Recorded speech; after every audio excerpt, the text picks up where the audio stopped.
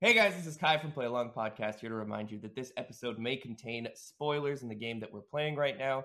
If you don't want spoilers, play the game first and come back to this episode and then listen. Thanks again, and we'll see you next time. Bye.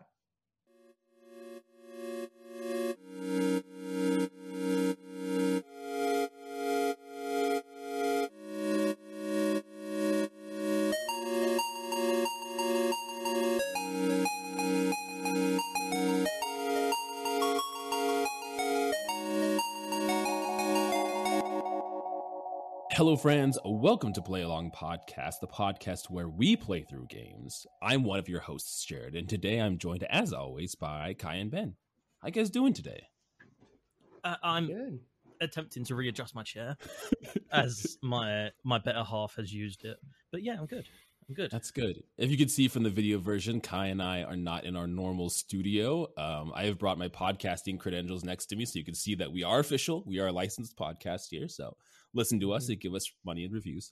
I'm under a treadmill.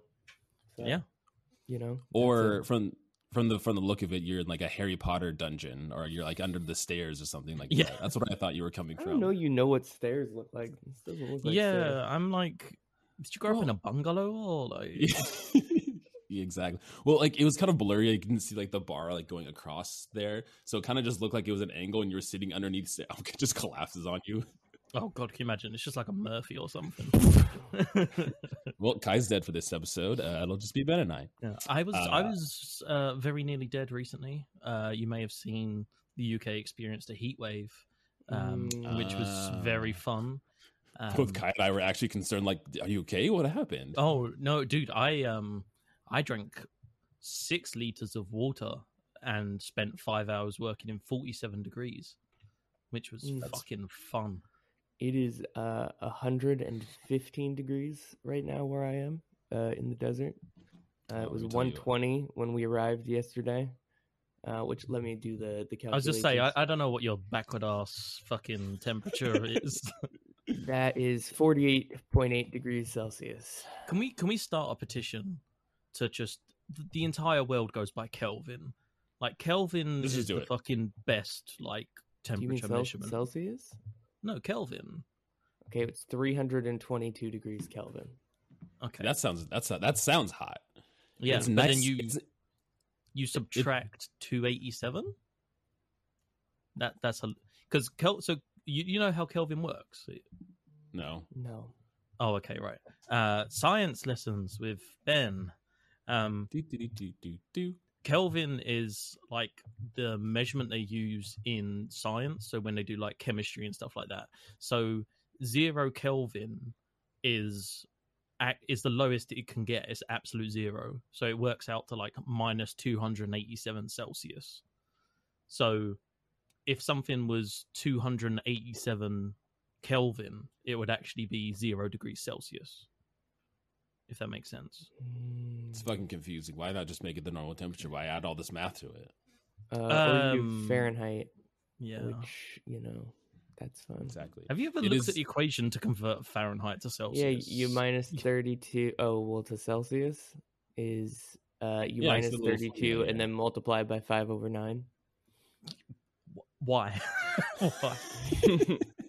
I don't know. I didn't make it up. Anyway, enough math. How are you, Jared? I'm doing well. Like I said, not in the studio. We are house sitting. What? What's the hoodie? Oh, okay, right. I saw the top of the flame and I was like, oh, is that a GMM logo? But no, it's a campfire with marshmallows on it. Very fitting because we are doing the finale of The Quarry. Exactly. Came dressed for the occasion. I came dressed and prepared. If you don't know, this is your first episode. We are Play Along Podcast, a weekly podcast where we play through games in kind of a book club format. What we'll do is the three of us will each take turns choosing a game. We'll then get the game and break it out into sections and then come together each week and kind of recant what happens in those individual sections. We'll talk about gameplay. We'll talk about mechanics. We'll go in depth with the narrative if there is one. So if you're wanting to avoid spoilers, either play the game along with us, which is kind of the name of the brand, or wait till after you finish game and then come back and listen to it afterward. Wait until after you finish game. That is that what I said? The warning. The warning of Play Along.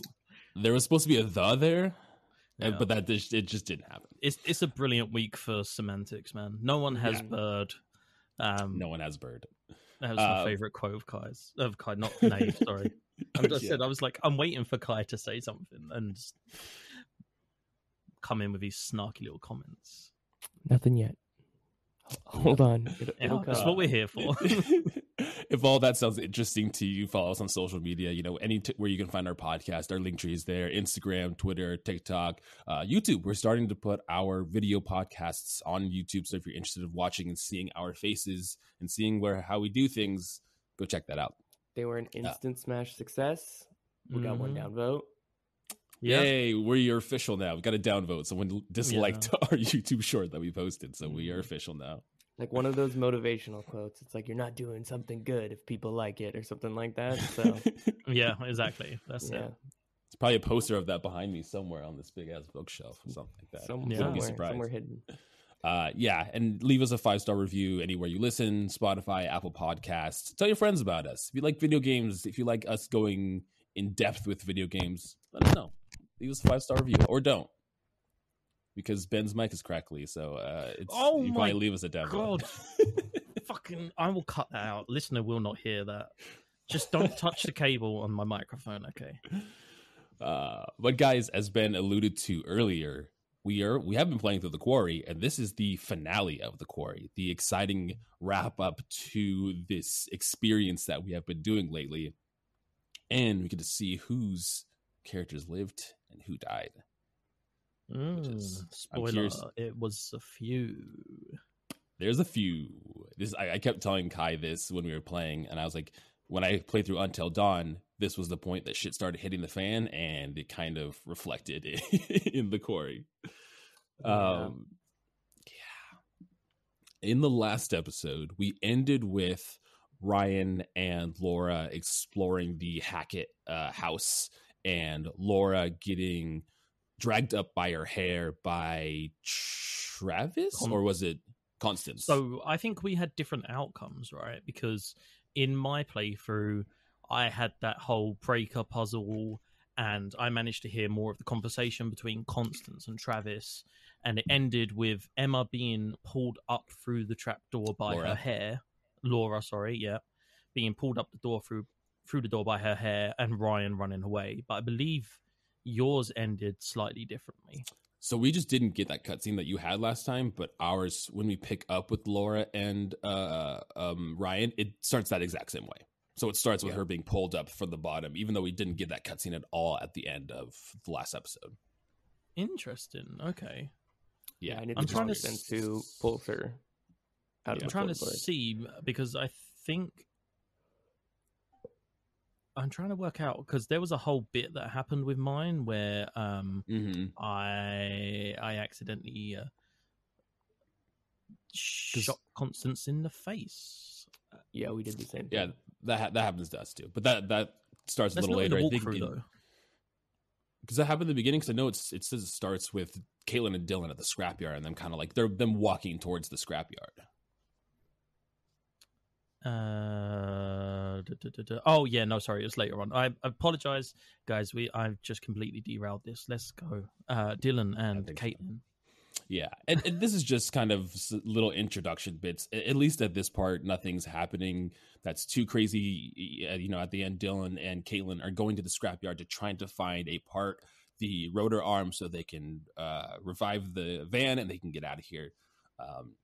They have some interesting conversations about Ryan specifically, like, oh, do you think we still have a chance with Ryan? Almost like there was like a throuple that was gonna kind of happen there. Did you got that? Did you? Because I was looking in the walkthrough, and it was like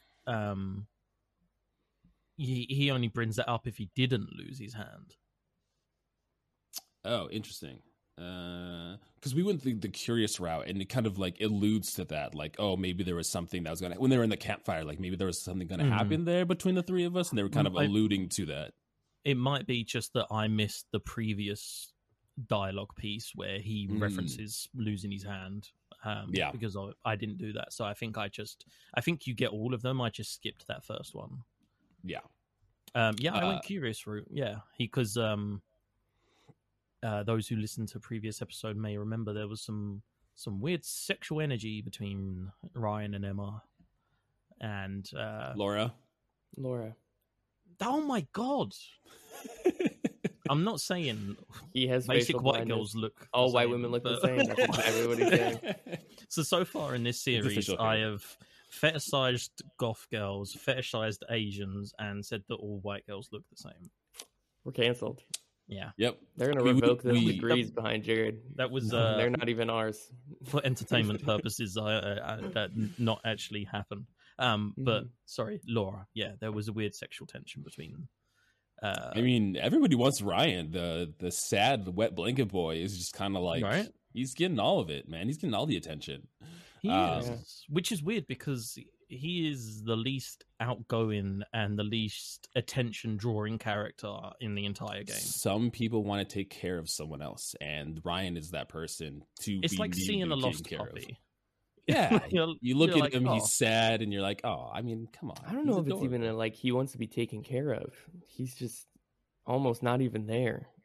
Yeah, I've saw Yeah. a lot of criticism online for the deliverance of Ryan's lines and his kind of character's demeanor throughout the entire game. People saying it's a very I mean, flat performance. Okay, I well, don't you want to talk about slightly racially questionable? When we were talking about his actor, what's his name?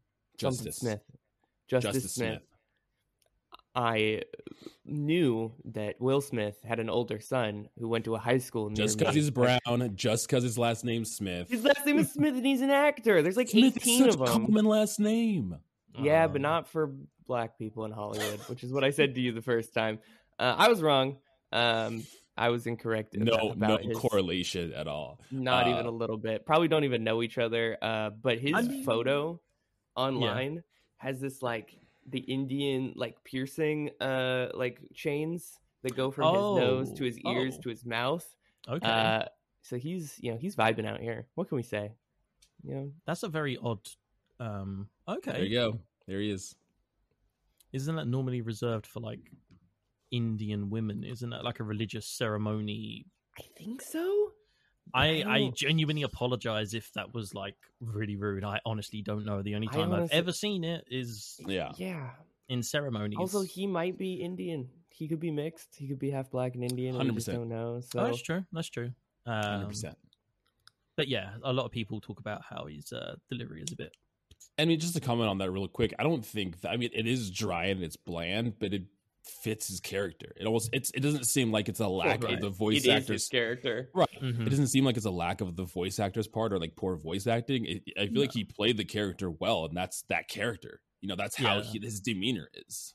This is what I was saying to Ellie about a lot of like.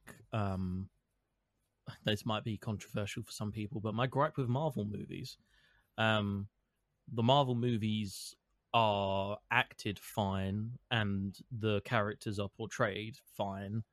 The story writing and where the plot goes is 99% fucking awful. It's very it's rare. the same. It's real bad. And it's like, you can have, like, for instance, Chris Hemsworth, brilliant as Thor, plays Thor perfectly well. The writing of Love and Thunder is fucking awful. Oh, really? I did not like it at all. It's, if you like, how do you pronounce the director's name?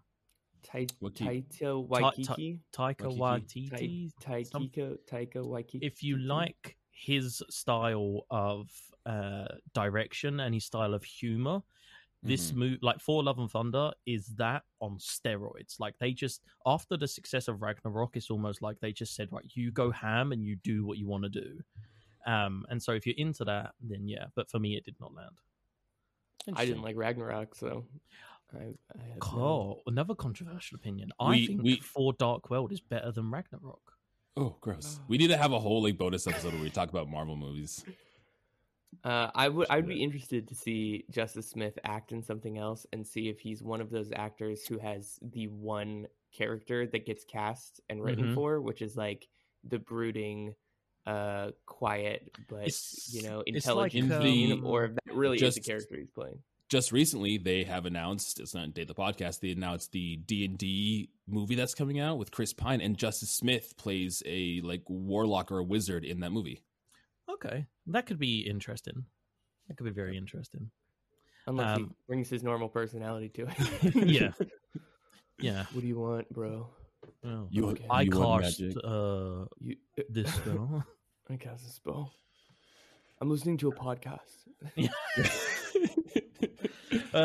Yes. Well, getting back to Dylan and Caitlin, we're really just like fucking hurtling towards cancellation in this podcast. Mm-hmm. Yeah, immediately. They're like, where's my Quarry episode? I don't give a fuck about your Marvel movies and your conversations. Give me my shit. This scene ends with Caitlin and Dylan kind of finding the scrapyard. There's a funny little scene where the gate opens up. They walk up. Finding the scrapyard? They definitely find the scrapyard. They kind of find it. Yes, they definitely found the scrapyard. Then Dylan has a little scare with like the lights being automatic and turning on. Dylan's my favorite character. I think in this section is definitely he's up there. I've warmed up to him. He's the most natural in what this scenario would be. Like 100%. He's the most where the player can connect to him because he's like freaking out and like trying to remain calm, but he's missing a hand. And like everything is just like, are you fucking serious? He also like his, happening? I don't know if it was like the writing, but his dialogue and his delivery feels very natural. Like his doesn't seem forced at all between a lot of like some of the things Emma says and some of the other dialogue. It's like that was written kind of poorly and that didn't come off very well. But Dylan's like his dialogue, his writing, and his delivery just was great all around. Yeah. And also like oddly, since the introduction of Laura, I've become more and more of a fan of Dylan's character because Laura's like way of coping with the situation she's in is just so unnatural to me. Like, don't get me wrong, I have a dark sense of humor and I'm good at like compartmentalizing and like prioritizing shit when stuff goes down and like it's busy or whatever.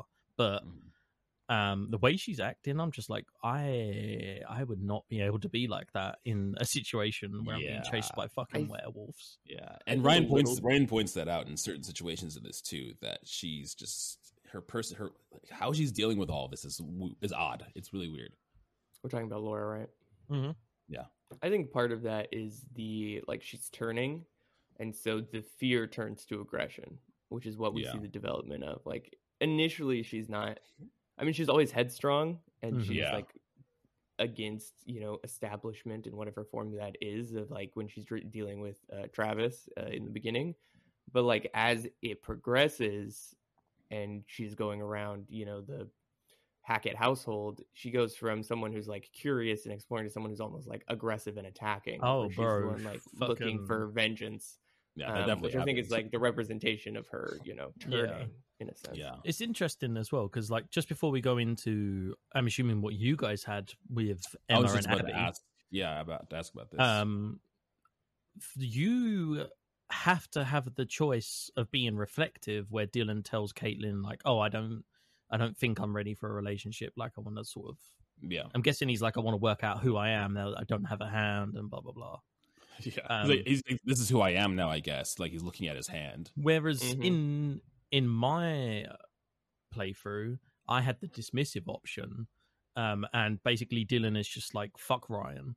Like if he wants to go off with Laura and wants to go with that, then fine. He's not worth it. And him and Caitlin both kind of swear off of Ryan, and they're like, they make sweet love in the forest. Yeah, I don't know. There's this weird like throuple idea that was never established, and like it's they were almost supposed to be competing lovers. Yeah, like, it's almost like they're not really into each other, but they're both into Ryan, and they're cool with sharing Ryan. Yeah, it's weird. That dynamic's weird. They didn't really establish the Laura and Ryan thing, so then it feels weird that there's like a competition of some sort there. And also these motherfuckers have known each other for 2 months. Like your camp counselors for 2 months is the last day of camp. You thought you were leaving anyway, and now werewolves exist. Look, I'm a horny motherfucker sometimes, but like I would not be thinking about relationships in this and the moment. fact that I'm missing a hand are my only priority at this point. I'm sorry, like I get that, like sexual attraction is human nature, and they're supposed to be teenagers, but the fact that they're still talking about this after like life-threatening attacks and someone is literally missing a limb is like pretty unrealistic that people would be focused on that. Like, don't get me wrong. Yeah. I mean, like, I can have a high sex drive at times, but like, if my life was in danger from werewolves, It would be that could even rip me higher. apart, yeah, I'm ready. if I'm gonna go out anyway, Everyone knows that werewolves are nature's Viagra. That's Exactly. Yeah, with this part, because you obviously didn't experience this because Abby did not survive in your playthrough last episode. Spoilers for that. Go listen to that episode. I'm still bitter about that. Supermassive have not got back to me. I'm very surprise. I'm very, very upset. As well, to we're what incredibly important people, so I'm surprised. Yeah, exactly. Can you see the accolades? Yeah, they're here. Supermassive. Can you not see them? And this brings up some interesting. We've seen it a little bit throughout the game, but there's kind of these very short snippets of conversations that last maybe a minute or two, and then it switches to another character. And it's probably because we're playing in co-op, because it switches characters, where it probably would be a little more natural when you're playing by yourself. But like with this instance with Emma and Abby in the storm shelter, it's really just kind of them trying to cope with their situation. Abby asks Emma, like, why are you always so happy and always so positive? It is just like a front for your followers or things like that. And she essentially says, like, this is how she copes with the situation, by just essentially ignoring the bad and just having this outwardly friendly presence. And you can choose to be, because you're playing as Abigail, you could choose to either be annoyed with that or kind of lean into the friendly side of it. And she kind of jokes with Emma about that, but that's literally it. And then it cuts to the next scene, like going back to Laura and Ryan. But yeah, there's a couple instances in this where it's just like a minute or two of like one dialogue, and then it cuts to the next character. I feel like even if you're playing on your own, that would still be super weird, because you still, like, you would fade away from Dylan and Caitlin, fade into Abigail and Emma, hear a minute of dialogue, and then fade out into and Laura. then into the next section. Yeah, it's still so strange and so weird. And counterpoint, it's kind of nice. It's like hot Taking, potato, like, a break. especially when you're playing co-op. It's like, unless you're playing both the characters like back to back, which happened. It's like Ryan and then Dylan and then Caitlin. I was like, those are all me. Yeah. But I mean, it's, there's a nice, like, oh god, am I gonna have to do QTs with these motherfuckers? They're gonna get attacked, and it's like 1 minute of dialogue, and you're like, oh, thank god, they're fine. Okay. Which that's true. Which happened with us, 'cause a lot of the times it was me playing, and like I just had like some friendly banter, and then I handed off to Kai, and he's like trying to do quick time events and like being stressed. So yeah, I guess I can see that. Like, comes as like especially from what is potentially this like high tension moment beforehand with Dylan and Caitlin being in the woods alone. I guess it's supposed to be like a respite from that, so you can kind of chill, like kind of a break in between all of the stress that's happening, because there's a lot of fucking stress that happens in this playthrough. I paused and had to like put my controller down. Like, guys, what do I do? What do I do in this situation? With the way that the game is set up, I'm assuming avoiding 100% weird cuts is really difficult, because like obviously what plays is dependent on what you've done in the story. So it's like they have to find a way to tie everything together where it feels natural. And like, honestly, in a game that's 6 hours long that we made it through, there was probably 3 or 4 times that there was like weird, like where you felt it, like that weird section at the end of, I think, like chapter 4 or 3 or 5, I don't know what chapter it was, where it plays that like weird music and you're in the hallway and it just feels super out of place. But it's like, yeah, that just might be in our playthrough though. Like, maybe there's, if you play differently, if you lose someone, there's a different experience that makes sense, but just because it plays. So like, I'm not super mad at there being a couple, like, here and there places where it doesn't fit together. If most of it fits together, and I understand that there's like 180 different outcomes, it's like we're gonna have to end up there one way or the other. You're gonna get some weird cuts with how that's structured anyways, and with it, like you said, being far and few between, I guess with just certain situations like this, it did stand out a little bit. But you're right, I could see it as being a nice palate cleanse from the actions. Like, okay, you can calm down like this section. There's nothing important you have to do. Your decisions aren't going to be tragic. If you decide something wrong, you're fine. Or the decisions you made led to that being a calm section, right? Right, like, exactly. That's true, yeah. Like, I mean, I went straight from Dylan and Caitlin into Laura's situation with Constance. So you didn't even, so that was like, you didn't have that break with Abby there. Yeah. And I mean, like my total playtime for the Quarry was 16.4 hours according to Steam. I didn't check ours. And to be fair, like a good hour of that was fucking around in the beginning, and I'll discuss that whole issue that we encountered. But I'd say it was a good I'd say like 14 and a half hours I spent, especially when I found out the way the tarot cards are discovered. I just ended up walking around everywhere. Yeah, exactly. Yeah, this next section is kind of what we were talking about in the beginning. Laura's being dragged up into this room with Constance, and she begins pointing the gun at everybody in the room, Constance, Travis, and then Constance turns down the lantern. She's like, you can't shoot what you can't see. Shoot what you can't see.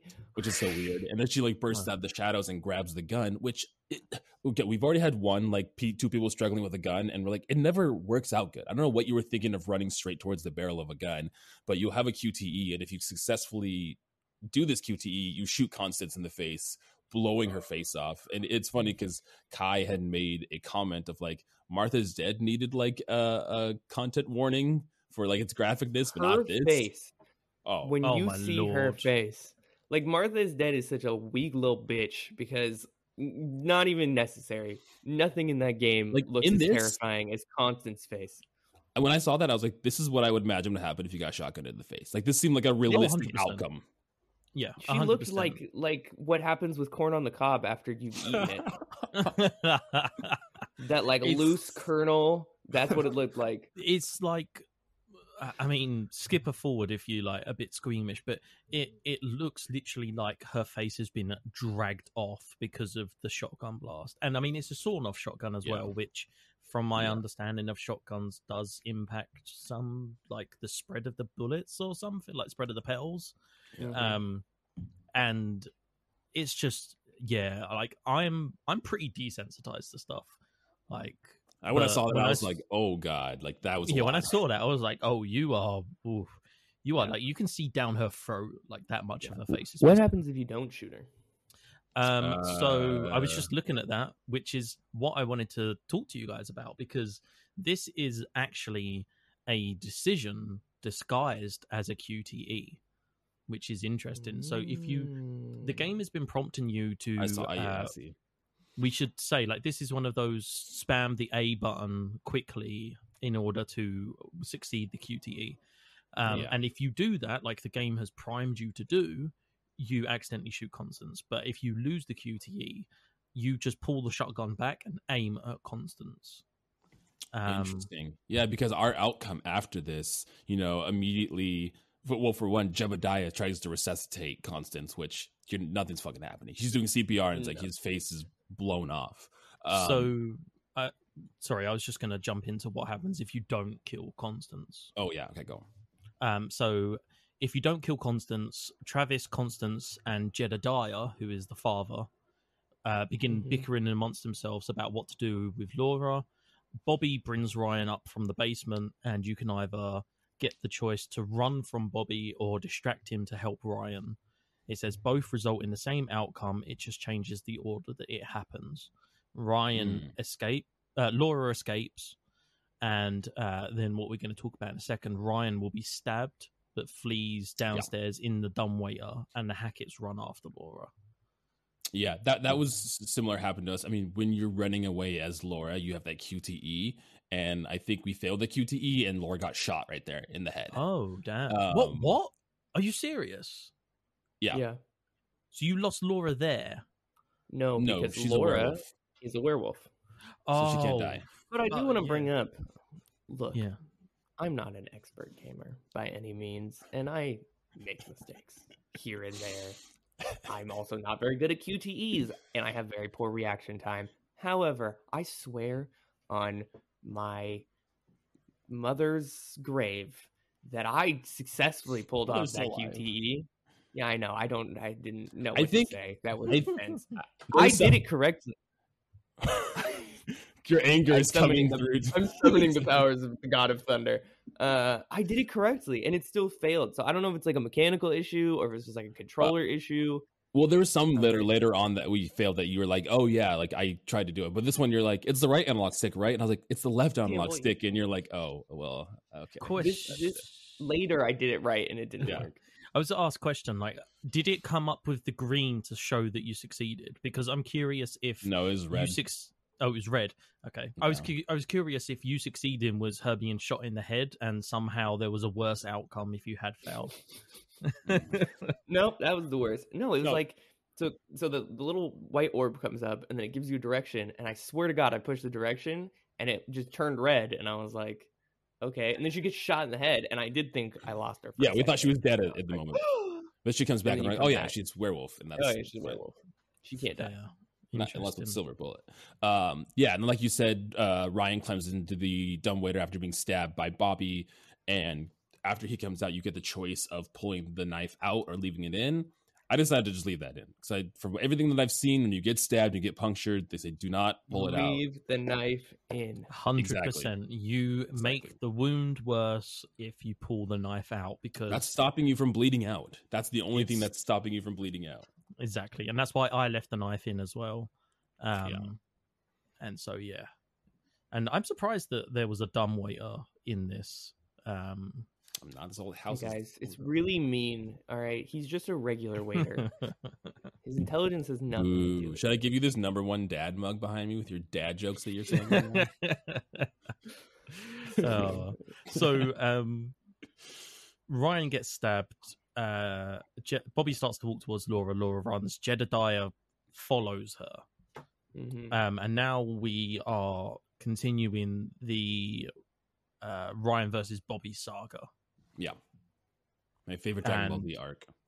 Yeah, exactly. It's Perfect Cell Who. Yeah, exactly. So now we are kind of walking around this room. Yeah. And did you find this letter from Kaylee to Constance? Yeah, I found the letter. Couldn't figure out how to read I it. couldn't read it. Yeah. You can't. Oh, cool. Okay. So I did the same thing. I got the letter. I tried to read it at the time. I pressed the button to interact with it. And it just shows you in the menus like, oh, this is the letter to Constance. And I was like, Yeah. okay, cool. And And you try to interact with it again and just nothing. It doesn't even tell you the contents of the letter. You find out at the end of the game that this is a confession from Kaylee to her grandmother, basically talking about how she had become a werewolf and was running around biting people and spreading the curse, etc. Spreading her seed around. Disgusting. You can find the death tarot card here as well. Correct, That's another yep. thing you can interact with. You can interact with a wardrobe that is empty, and it very clearly shows you the back of the wardrobe, which is identical to Mr. H's wardrobe, that when you push it is a false back and has the surveillance room. But even though it shows you the plain back, you can't push it or interact with it. You're just like, oh, was there a secret room that we missed or something like that? Someone hit the old Control C and then Control V'd it into a different place on the map, and they're like, wardrobe done, and they're like, Hey, man, did you take out that like interactable part? And they're like, yeah. oh, that is why, because it becomes a hiding spot. There you go. I'm Yeah, so- sorry for assuming that it was Yes, lazy yeah. development. Ryan Take will back your comment. exactly. Ryan will lean towards a door and peek through the little keyhole and see Bobby coming after him. You now have a choice to either hide or to block the door. I blocked the door, which in retrospect and now looking back at it was not a good idea. It's not a Bobby. good He choice. could like break through this door. Also, Ryan just like leans up a chair up against it, and then like Bobby kind of just opens the door anyways. And it's like, okay, well that didn't necessarily. I'm gonna be help. honest. Bobby has big Lenny energy from a Mice and Yeah. Men. Oh, yeah. 100%. He's not 100% there. He seems like a very sweet man who just unfortunately has to do the bidding of his family. Yeah. But I imagine he just wants to like pet bunnies in a field. And be He's like, a stereotypical gentle giant. Yeah, yeah. 100%. But I say giant because he is as wide as the door frame and probably taller than it. He's fucking Yeah. massive. He's huge.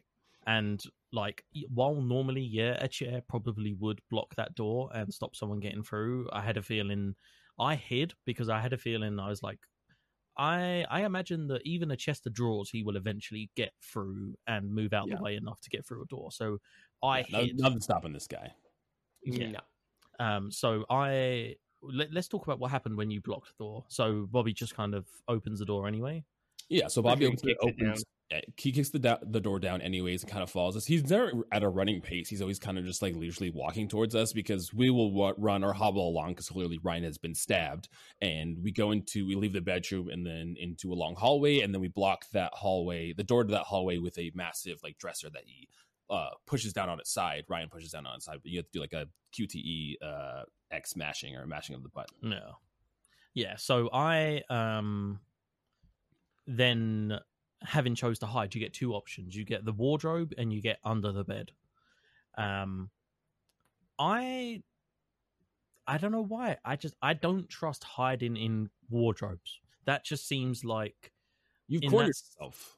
Yeah, in that situation, like if I was looking for someone that I had the intention of killing because they just shot my mother's face off with a sawn-off shotgun, I would look in the wardrobe.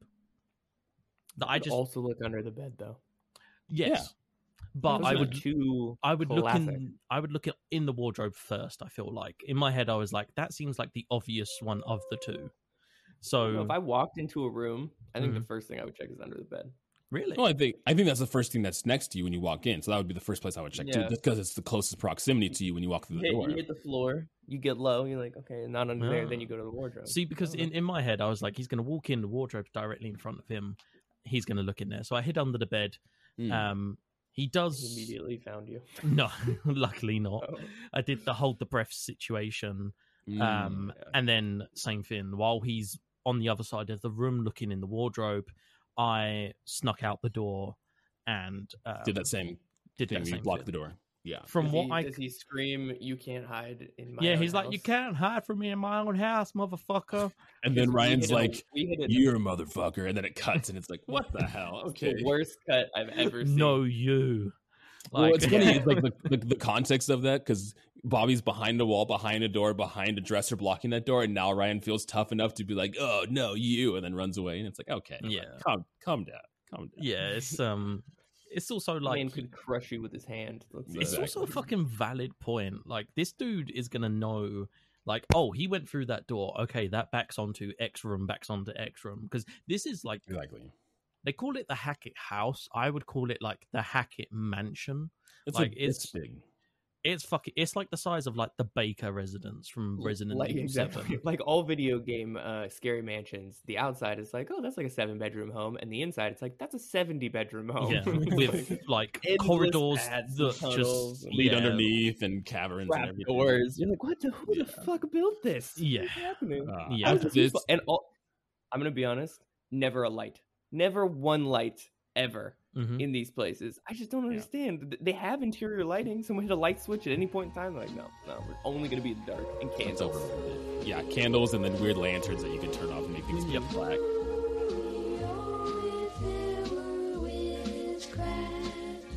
I'd make 2 wishes. I'd wish that you were coming back to me. And then after this, we cut back into playing as Laura, running away from Jedediah, who's chasing her. At this first scene, you can either, again, run or hide, and we're just like, we're going to run. Like, hiding never seems to work out for us, so we're like, we're not going to hide. Let's paint the picture a little bit, though. You're in a bathroom, and the only place to hide is a big-ass fucking bathtub. Mm-hmm. Like, it's not gonna help you. We're white. We're not that white. Yeah, we're not porcelain. It's not like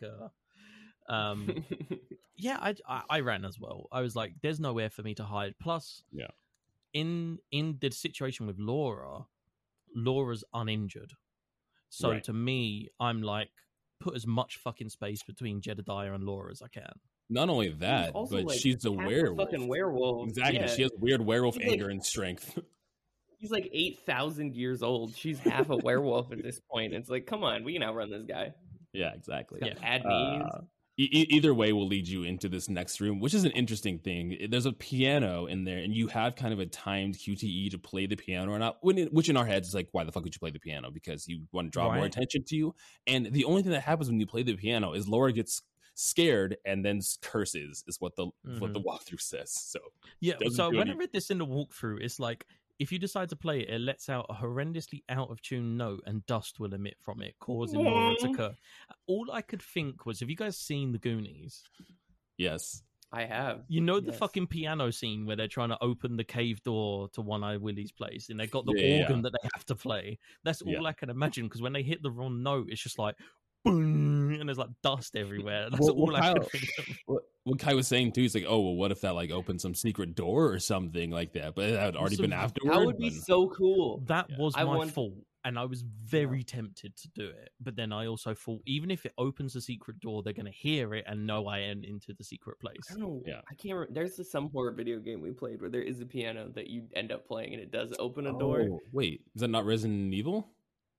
It might be Resident Evil. They all Might blend be- together. it might be Outlast, Resident Resident Evil, fucking the Blair Witch Curse. We've played them all. They're all the same.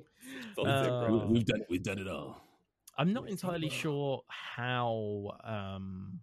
how you managed to hide from Jedediah in the bathtub in the previous room, but apparently that is what you do. Yeah. And he just walks straight past you. But He's like, that's there just is- a bathtub. That's not a bad. girl. yeah, there is a little clue that you can get, which is like a hunting trophy on the wall, which has the skull of what looks to be a werewolf that was killed. She is so confident it's a bear. She's like, oh, there's bears around here? I'm like, bitch, that's not a bear. Like, I don't know what you're talking about. That looks like they killed a werewolf and like put his Yeah. head on the wall or something. Yeah, 100%. I didn't do this whole room with the Hackett family tree, blah blah blah blah blah. I didn't Mhm. get any of that. I just went into the next room where the scene with Jedediah happens. Yeah. It's not very exciting. You just go into the room. There's literally just like a big family tree. You see that it Yeah. ends with Kaylee. Yeah, that's really. I mean, the only other thing in here is That's you it. get the Sun Tarot card, which we got as well. So Yeah. is it like Which you don't end up actually getting to use. So Yeah. what which one is it? Is it Order of the Phoenix? You know, like where the fucking family tree's painted on the wall in Sirius's house in Order of the No, Phoenix. It's kind of like yeah, like It's his like is framed, painted yeah. on the wall. It's kind of framed. Oh, Yeah, okay, like, right. It's like framed paper, and then like it's clearly written in like pencil, and then it Okay. like marks the marriages with rings next to them, and it's Yeah. like it's It's a nice cool. little It's a family piece. tree. Yeah, nothing too crazy, nothing It's- too exciting. it's like extra detail that we already know that we didn't need to see, right? Like it's the same thing with the letter. Like it's weird that they don't let us read the letter that Kaylee Mhm. gives to her grandmother because we already know Kaylee's a werewolf. We already know Yeah. she's been turning people. Yeah, We know that her grandmother is aware that Kaylee is a werewolf because during the conversation with Travis earlier, they kind of allude to that. So it's like, Mhm. why not let us read it? We already know the information. Everything else in the game we can read. It's Yeah. the same thing showing us the family tree. It's like, yeah, we fucking know. It's like, we, yeah, we know Chris, we're very Bobby, and clear Travis on are who brothers. everyone is. Like, it's, Yeah. and the other people don't matter because it doesn't matter who Constance's mum was because Right. you're never I'm gonna gonna be fucking honest. meet. I don't her, know how like- Bobby fits in the picture though. Bobby is the brother of Travis and yeah. Chris. Travis and Chris, his brother. They're all three brothers, and then Constance and Jedediah are the parents. Those genetics are fucked because Travis and Chris look normal. Bobby looks like a brick outhouse. Motherfucker's like Yeah. massive. Yeah, Massive. Massive. he's a big old man. he's So big man. now Jedediah comes into the room in Jedediah. which we are, and he is basically like, "You killed my wife," and That was a good pointing a impression. gun, starts Well pointing done. a gun at her, and there's like a QTE situation where you have to fight Jedediah off. He ends up being pushed Yeah. onto the floor. Right. He also Um, says something that makes no sense to me canonically, which he's like, he pulls out this like revolver and he's like, there may not be enough silver in here to kill you, but I can but make you it'll feel be pain. sure to, yeah, I can make you feel pain or I can like torture you is really Mhm. what he says. And like, so like, wait, there's like a level of silver you need for it to count as a kill? Like, not just any silver will do? Like, this is that confusing. seems Specific like an the amount. implication, but Yeah, it's yeah. weird because, like, at the same time, if you flip it, like, I don't know if you've ever watched the Underworld movies, but the Lycans in the Underworld movies basically die as soon as silver goes into them. Yeah. Like, even if it's like a knife, if you stab them with a silver knife, they still die. Yeah. So it's weird. Yeah, it kind Yeah. of implies, like you said, this weird, like, there has to be over X% of silver in their body before they die. Yeah. Also, it's odd. It seems in that scene that it's dark enough where he can't see her, right? Like Mhm. that's the But there's assumption. clearly I don't know lights if- in this room too. I don't know if it's there's a window behind him. And I don't know if it's the brightness of like our screen we were playing on, because we played this on a different TV than our normal TV. We were playing it where Jared is now, and like it was pretty bright. It was like you could definitely see her. Like, she's right there. It's definitely. I mean, even looking at the shots in the walkthrough, it's very clear. You can see her, and there's nothing like. There's no reason why you wouldn't be able to see her. Yeah.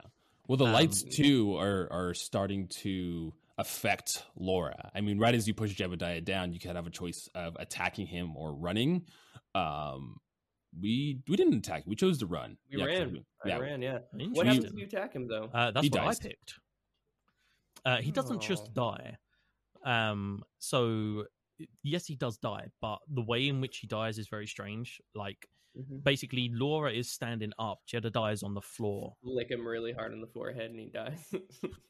Imagine she picks him up off the floor by his throat and puts him against the wall, and is like holding him, and then she just goes dum with her hand and snaps his neck in like a fit of rage. Jesus. Yeah, she snaps his neck with one hand and he dies. Now I'm so interested to see how like this next part happens with this is one of those things that I was talking about pre-recording where I assumed, right, in my head I was like, I don't want this fucker following me, but at the same point I don't see a reason to kill him. Like he's not really done anything per se. Yeah, he hasn't done anything. Yeah. I assumed that she would like knock him out so that he wouldn't chase her and then carry on running away. Boy, were you wrong. Well, so the in hindsight, it kind of makes sense, but at this point, we hadn't seen any kind of transformation happening really with Laura. We had the eyes earlier on, but that was about it. But the implication is that the anger from the werewolf curse is what caused her to go heavy-handed and snap his neck. Yeah, because in ours, if you choose to run, she just kind of is getting disoriented by the lights, and then she cuts the power, which then will then go into a cutscene with Jacob, where the thing opens up. But we had killed Nick in that situation, so Jacob's was fine. He left the cage and everything like that. I'm assuming that didn't happen with you. No, so you had killed, yes, because you killed Nick thinking it was Chris Hackett, right? Yeah. So I stopped Laura in that situation, which meant that all the doors opened when Laura hit the switches and destroyed the fuse box. Yeah. And Jacob just kind of froze, and the werewolf walks over to him and just rips him apart and kills him. Oh no! We need a counter. Here's the first one. There's gonna be a lot, guys. I'm gonna be honest. No one comes in this game with stronger main character energy than Jacob, and does not follow through with it through the rest of the game. Like at the beginning, he is perceived as like the most important person. Like it's the focus. He's the one who decides to keep him at the camp. He's the one putting the bags away. Dylan and Ryan are just kind of fucking around and not doing anything and being assholes. And it's like, he's like, yeah, I'm the guy. And then just like nothing. Midpoint of the game, drops off. He's in a cage. He's naked half the game. Everyone thinks he's a fucking loser. And like, that's it. That's the rest of the game for him. Which the most fucked up writing. I respect. I'm not going to lie. I like the idea that the jock was acting all tough and had this big bravado, did absolutely nothing. And then when it came down to the nitty gritty of it, and I mean, I'm saying this, I don't know how the fuck I would react in this situation. I like to think I'd be able to, keep a calm head and be like, okay, I'd be the Jake in the situation. Yeah. I mean, okay, look, maybe it's because I played Jacob and I want to defend him a little bit. But like, what was he fucking? He had his moments where he was an asshole with Emma, and I'm not going to defend his horniness. And he's the reason everyone is here and trapped here and lost hands and people died. Yeah, also bad. But like, he did go run and try to save Abigail when he heard her scream. Yes, he abandoned Emma while doing that, but he tried to tell her. He was like, oh my god, someone's hurt. I'm going to go run and try to save this person. He ran in with Bobby, and he still tried to help them. afterward, and then he got captured, and he was really in a cage for the rest of the game. Like, He's he didn't do the much. unsung hero of the quarry. Oh, he's not the hero. He's just he's just never got he never got to shoot a shot. I'll agree to that. Yeah, he definitely, like you said, he had that energy going into it, and it would have been nice to have like a redemption arc where he kind of came to Like, grips with what was happening. no. Like, but I don't know. From what I can gather, even if you manage to free him with that breaker puzzle, he basically just runs off and doesn't really do anything. He's not in the Hackett house. He The just next runs time away from the Hackett house. The next time we see Jacob, and we'll get to it when we get there, nothing that he does is heroic. Sounds about right. Yeah. So you was curious about what happens when Travis comes walking in. Yeah, because we have very different relationships with Travis, how our interaction ended in the jail cell. So I'm curious because Just in our refresh instance, go on, refresh me what happened in your instance. Yeah, so in our instance, Laura cut the lights and it's dark, and Travis walks in and he's like, and he's pointing the gun at Laura, and he's like, everyone just needs to calm down. We all need to calm down and work this out. And you don't see a lot of that coming to fruition in this instance specifically. It happens a little more later, but Laura will just run out of the room and Travis won't do anything. Travis points the gun at her and just lets her go. She runs out of the room. She kind of like, how vampires run in television, where it's like the super run, where it's like a little too quick for human speed. That's what he does, and kind of pushes him out of the way and just like runs out the door. But so Travis chooses Travis. Well, we knocked him out with the correct, the syringe, but that was kind of our only like kind of malicious intent towards him. Like before that and everything, we were trying to get on good terms with Travis, and it seemed like that was how it ended, aside from the whole syringe thing. So it could be read that you lured him into a false sense of security and then drugged him and left him in a cell. Yeah. I had given him a hard time and then locked him in that cell, but I did choose to apologize to him when we ran away. I was like, I'm sorry, I don't want to do this. I need to try and save Max. But didn't it end with like him not? He's like, I'm going to hunt you down or I'm going to kill you or something like that. Isn't that how he did say? Ended? He was like, I'm going to fucking kill you. But he comes into the room. Jedediah is dead. We have him in our hand. He comes into the room. We drop Jedediah on the floor, which probably not the best thing to do, having just snapped his father's neck. And he points the gun at Laura, and he looks at her, and he's like, "What the fuck have you done?" And then it cuts off, and we go into Ryan versus Bobby, round 2 Electric Boogaloo. Interesting. But it kind of leaves on that cliffhanger of Travis holding Laura up at gunpoint, essentially. Oh, so she hadn't ran away in your playthrough at that point? No, she did not run away. Because you guys chose the flee the room option. Right. So I chose the killing Jedediah option. So she kills Jedediah and is still in the room. This affects the story. But like Ben said, we cut back to Ryan, Ryan versus Bobby cage match that's happening currently. A lot of this is Ryan hobbling away and trying to get away from Bobby. He goes into kind of this crevice that's in the wall, and then you have to do a series of QTEs in there. And then ultimately it's holding your breath and hiding from Bobby in this kind of, but this wall, inside the wall, while he's exploring the room.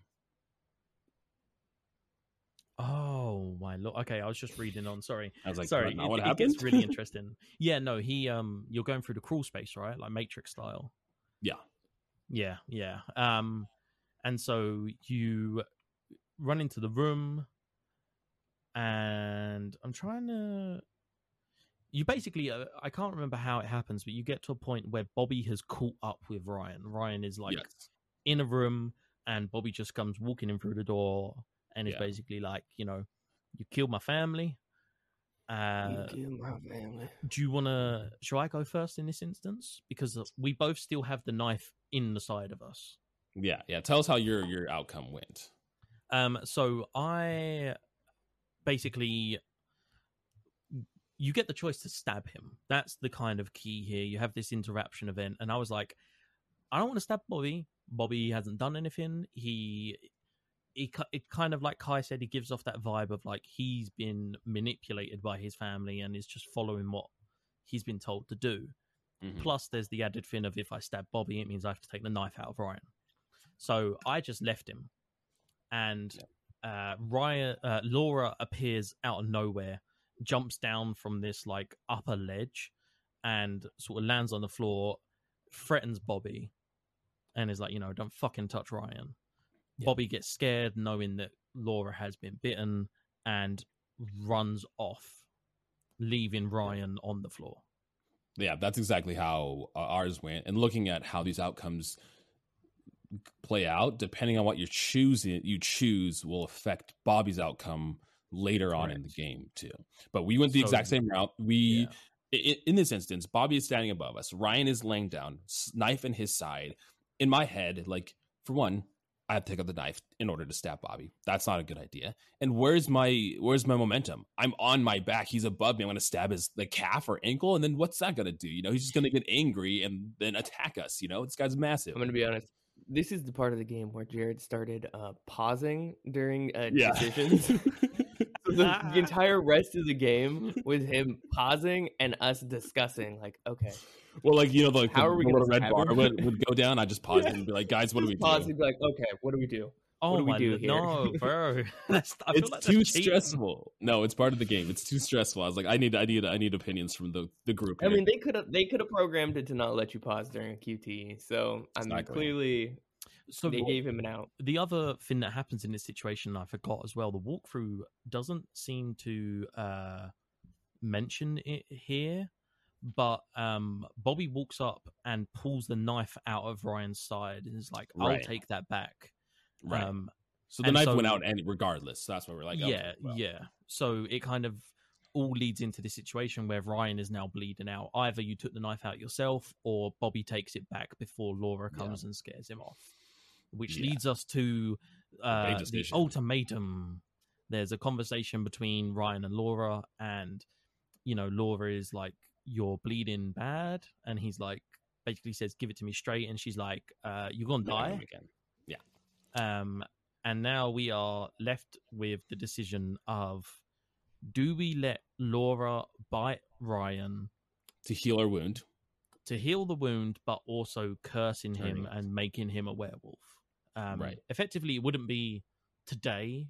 I'm assuming it would be next full moon, which also, the whole time that Laura and Ryan were trying to find Chris, Ryan never really was on the side of wanting to kill Chris. He was like, okay, well, let's just either talk to him or let's get down to this. He wouldn't do this intentionally. And at this point, because we decided to accept the bite and have Laura bite us and turn us, that we decided that, like, okay, we're going to kill Chris because this bite will heal my wounds. And if we kill Chris, it will change us both back and it will lift the curse from us at the same time. Yeah. And that was my my thought process as well. I was like, I'll let her bite me. Ryan will survive, but it's also like that greater good situation. Like, I don't want to kill Mr. H because realistically, like, Mr. H is also a victim in this situation, but you kind of have to for the greater good of what's going to happen if you don't. And I don't know, maybe that's oversimplifying the morals and ethics of it or whatever, but that was my full process. I was like, yeah, Ryan survives, he'll kill Mr. H. Max, Laura, Ryan, Nick, like, all of these people are freed from this curse. Emma as well, because Emma... Our Nick is dead, so our Nick won't be able to go back, unfortunately. But it's the greater good and all of that. Yeah. Now, you do get a chance to pull away, which is interesting. And I was like, nah, let's just get bit. This seems like the easiest outcome. Let's just do this. Let's be werewolf lovers together and run off into the moonset. That's fine. I'm fine with that. Okay, right. Oh, interesting. Okay, so you can accept or deny it, right? So it says accept. Laura will go in to bite Ryan.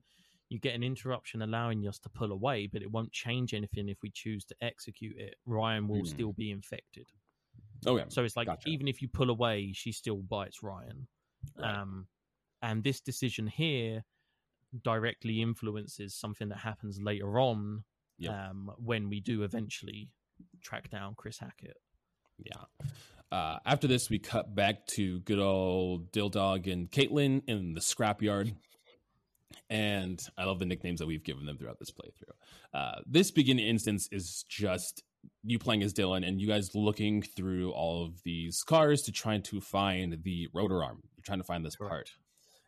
Again, it's funny because I shit myself when the first lights came on. I'm just say that up front. I was bringing it up. It's terrifying. And like Dylan reacts accordingly. He also screams, and there's a funny dialogue between the two. Caitlin's like, we've seen like werewolves and all of this. The lights is what scares you. And he's like, yeah. So because for me, I don't know. I played this after the initial like getting to the scrapyard, so I forgot about the automatic lights.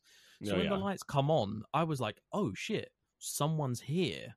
I thought someone was like turning on the spotlights and gonna be like from the office of the scrapyard or whatever, be like, who the fuck are you? What do you want here? Yeah. But no, they're just automatic lights. They're just automatic. Yeah, and so this first instance is just walking around the scrapyard. I mean, there's a couple clues and tarot cards you can find. We didn't find any of them. Did you, Ben? Did they have any kind of significance at all? So there is...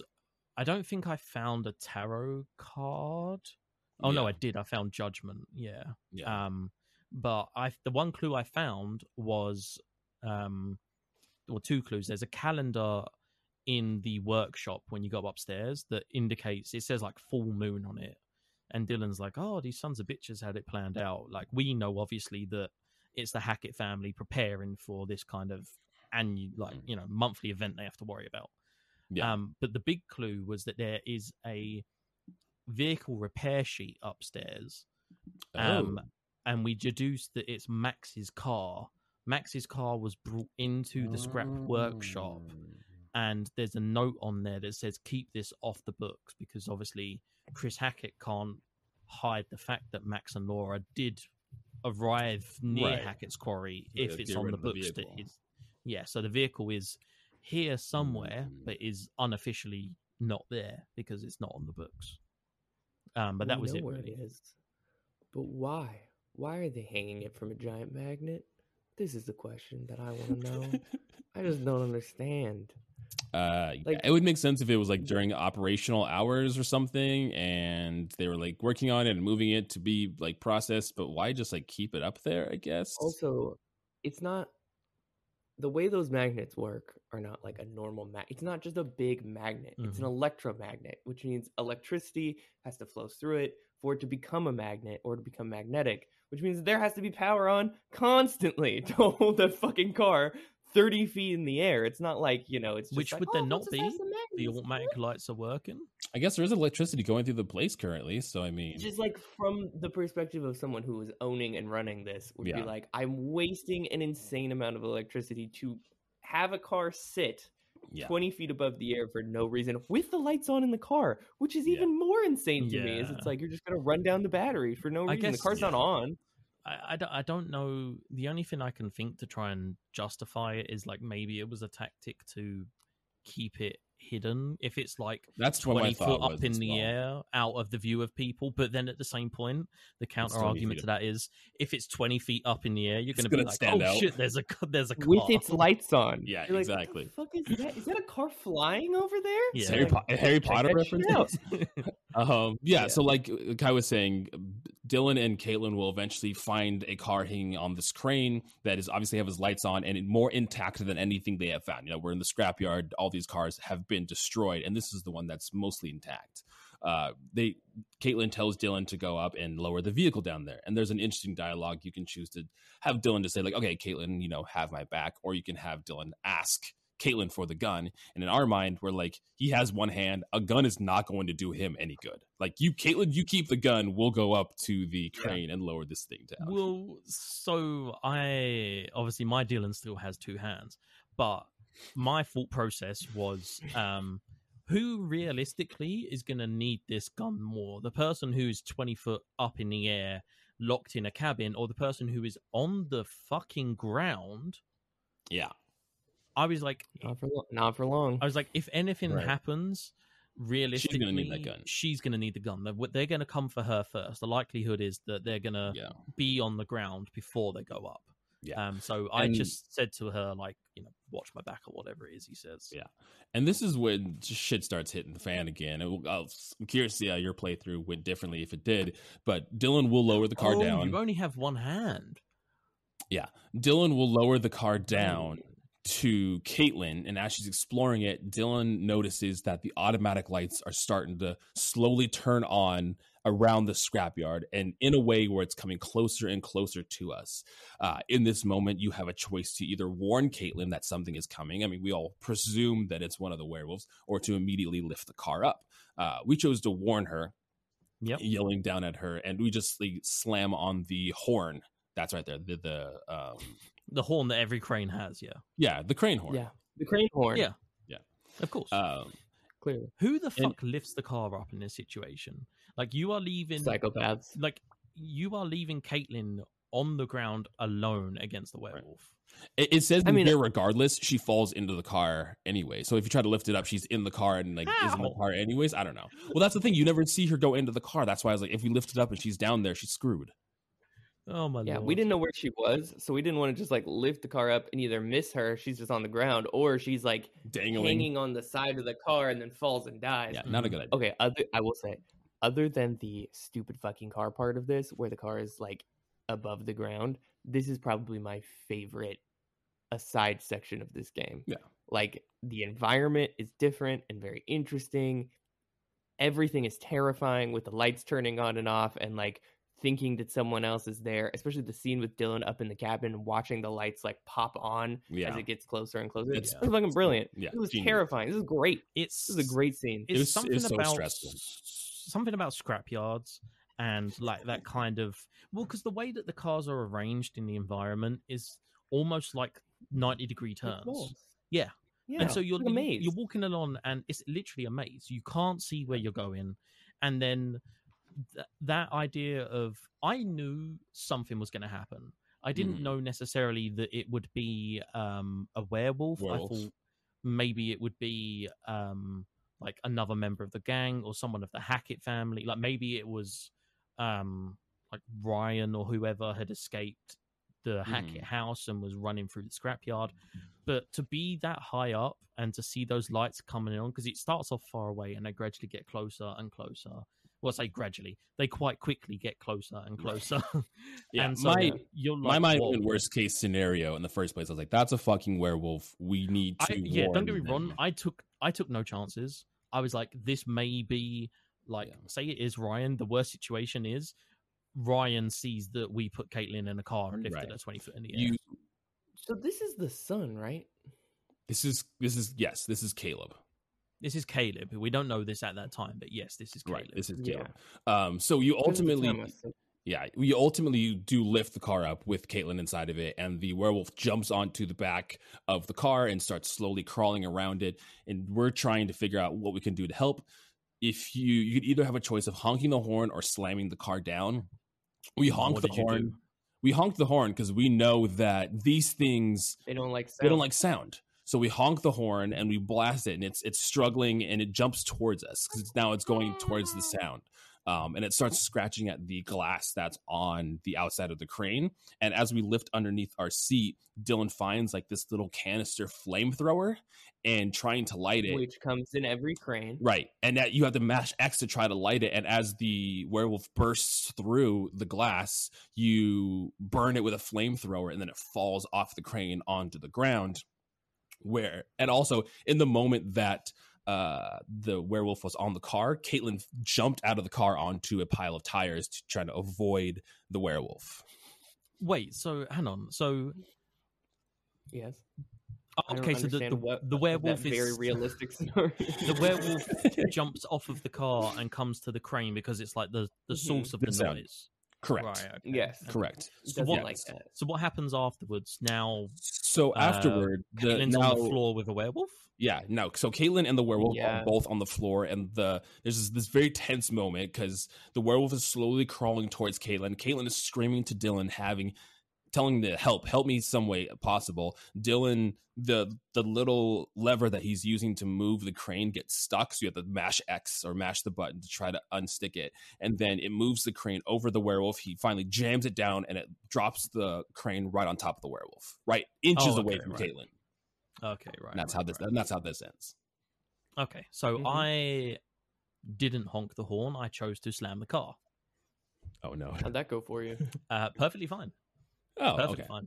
fine. You basically sort of shout out. He's like, Caitlin, hold on, and you begin swinging the car backwards and forwards and slamming it into other cars that are been stacked up, in an attempt to basically knock the werewolf off of the car. I had a very, very small moment where I shat myself because, also in your situation, Caitlin jumps. Mm-hmm. In my situation, the flailing of the car throws Caitlin into one of the doors, which gives way and sends her flying out of the car that is 20 foot up in the air. Classic. And so I'm like, fuck, Caitlin is dead. I've just killed Caitlin. I've dropped her 20 foot on the ground. She's dead or gravely injured. No, she lands on a set of tires, bounces off the set of tires, and is perfectly fine. I was like, and then what happens with the werewolf? Oh, it's the same cutscene. It's the same cutscene. The werewolf does eventually get slammed off of the car. So yours, he fell off the crane. Mine, he falls off the car, starts walking towards Caitlin. We do the drop, mash the button, car drops on the werewolf. So wait, so you drop the car and then the drop was just shaking the car, it wasn't dropping it? No, so we shake the car, Caitlin falls out, werewolf falls off the car onto the ground, and then we have that same scenario. Gotcha. Interesting. So it was two different outcomes. It was pretty much the same, just how we got there. You didn't get to see Dylan pull out a flamethrower and burn the werewolf that was trying to attack him at the moment. I imagine if you failed that QTE or failed that mashing, then you guys die. It just seems the difference between... Oh, no, sorry, it does say mess up this QTE and Dylan will become werewolf chow. Yeah. Oh. It does seem like the difference between the two options is one has a lot more... Ours had a lot more QuickTime events that we had to successfully pull off for people to survive. No QuickTime event until I had to pull that lever. Oh, good. I was expecting QuickTime event of as I got towards the wall, a QuickTime event to pull it the other way, so I didn't just fucking ram this car into something at full speed. But yeah, I genuinely thought I'd killed. So this next part is going to be interesting because clearly you or Emma is a werewolf and you didn't have Abby anymore. So this goes back to me at all. So this goes to Storm Shelter, but in this you find the tarot card, the Hierophant, and we'll talk about it a little bit later. But so at this moment in this chapter, we have found 3 tarot cards. But the Hierophant is a very special tarot card, and that it forces us to choose that card, and we get a very specific cutscene, and we get details about this lady too. So we'll get to that in a second. But interesting, I had that later on. I found a tarot card called the Empress, which was a similar situation. So when we get to that in chapter 10, I'll reveal that. But yeah, walk me through this situation because I experienced none of this. Let's see. I think actually nothing. I said walk me through the situation, not read the fucking walkthrough to me, man. I can see it off to the side of me. No, I know, but I didn't know because sudden shit goes down, but I didn't know if it happened now or we have another cut back to Abba. Oh, is there 3? I thought this was the end of it. Because I'm waiting for Emma to turn. That's what I'm waiting for you to walk through. I'm waiting for you to walk through the process of when Emma turns. That's what I was trying to figure out, but I don't think that happens here again. Let's just... It doesn't matter. Let's walk through the process. It's very instant, and she rips out Abigail's throat. Oh, okay. It's the same cutscene you got. No nuance, just ripping the Band-Aid off. Well, in this instance, you have a choice. Okay, well, I'm just going to talk about it now then. You have a choice. Emma is turning. She's starting to get more aggressive, and she's starting to get angry at Abby. And you look back, and there's the ladder that connects to the bottom of Chris Hackett's office. The hatch you found in the beginning with Dylan. You were right underneath there. Right. And in my mind, I'm like, okay, when Emma starts turning and eventually does turn, you have a choice of going up the ladder or going up the stairs. And in my mind, I was like, oh, context clues. We saw that thing break down before. We saw it last time. I'm going to avoid the ladder. So if I go up the ladder, Abby's probably going to trip on that thing, fall, and get killed by Emma. So I was like, cool, stairs. You run towards the stairs. Emma jumps on you and rips Abby's throat out, and she dies. So I don't know how the ladder portion goes because we're not at that section yet, but I mean... hang on, let's while we're talking about it, let's just. Oh my god! Wow, you had like an Eliza cutscene. Oh shit, I did not get any of that. Yeah. Interesting, very interesting. Why can I not find? Is it chapter 10 that this happens? I think it's in the next chapter. That's why. Yeah. Okay, I have an issue with that. That doesn't make sense to me. Interesting. Okay, that's a very, very big plot hole. Okay. Because and this is, again, you go to walk around the area as Abby, you find the Hierophant, but it's just Abby and Emma having conversations still about their situation. Nothing happens in this instance again, other than you finding the Hierophant, which is a very important tarot card. Okay, so wild. I'm just gonna say I don't like the way that the order that this happened, and it will make sense when we discuss the next part, which is finally finding Chris Hackett. So Laura and Ryan are still in the Hackett house. They're walking around and they enter this attic area with a werewolf tied to this like wooden structure, like chained to this structure in the attic. We learn is Chris. I mean, you put two and two together, you know, it makes sense that the Hackett family would chain Chris up. I mean, I don't know why they didn't chain up Caleb and Kaylee. I don't know why they were allowed to run around freely, but hey ho. But before you can do anything, you begin walking towards it, and the floor starts to creak. The werewolf then breaks free of his chains, walks towards you, and the floor gives out, and you fall through the floor. And you are now in the kitchen. And in the kitchen, the just happens to be Travis, Bobby, and Jedediah. Well, in your walkthrough, Jedediah, not in my playthrough. So, in my playthrough, because yours probably went a little bit differently because you still had Jedediah and things like that. Yeah. So in my playthrough, we fell through the floor. Chris jumps on Bobby, who's there. Bobby manages to kick Chris off. Chris stands up. It then comes around to me as Ryan, and I have the option of aiming the gun. I aim the gun at Chris. I shoot Chris in the head with the silver bullet, and Chris dies. So what also happens in that situation is, we fall through the floor. Emma is like hurt. Laura, God fucking damn it. Laura is hurt. And she starts getting like annoyed, and she's like, oh no, not now. And then she goes, blah, and she pops and turns into a skin wolf and launches herself at Travis. Her and Travis are on the floor. Travis is trying to stop her. We shoot Chris immediately. As soon as we shoot Chris, we shoot him in the head. He dies instantly. Emma explodes again and now is in her human form, covered in blood. And I'm pretty sure Travis has his entire arm inside of Emma's mouth when she... Oh my god, Laura's mouth when she... Yeah, it's like he's like has his arm up back. And like her mouth like around his arm, and then she transforms like around his arm, and then she explodes back into a human, which right. So it sounds like you guys had a fairly similar situation. Although, the exact same thing. So, but doesn't just Jedediah not die? No, Jedediah does not die.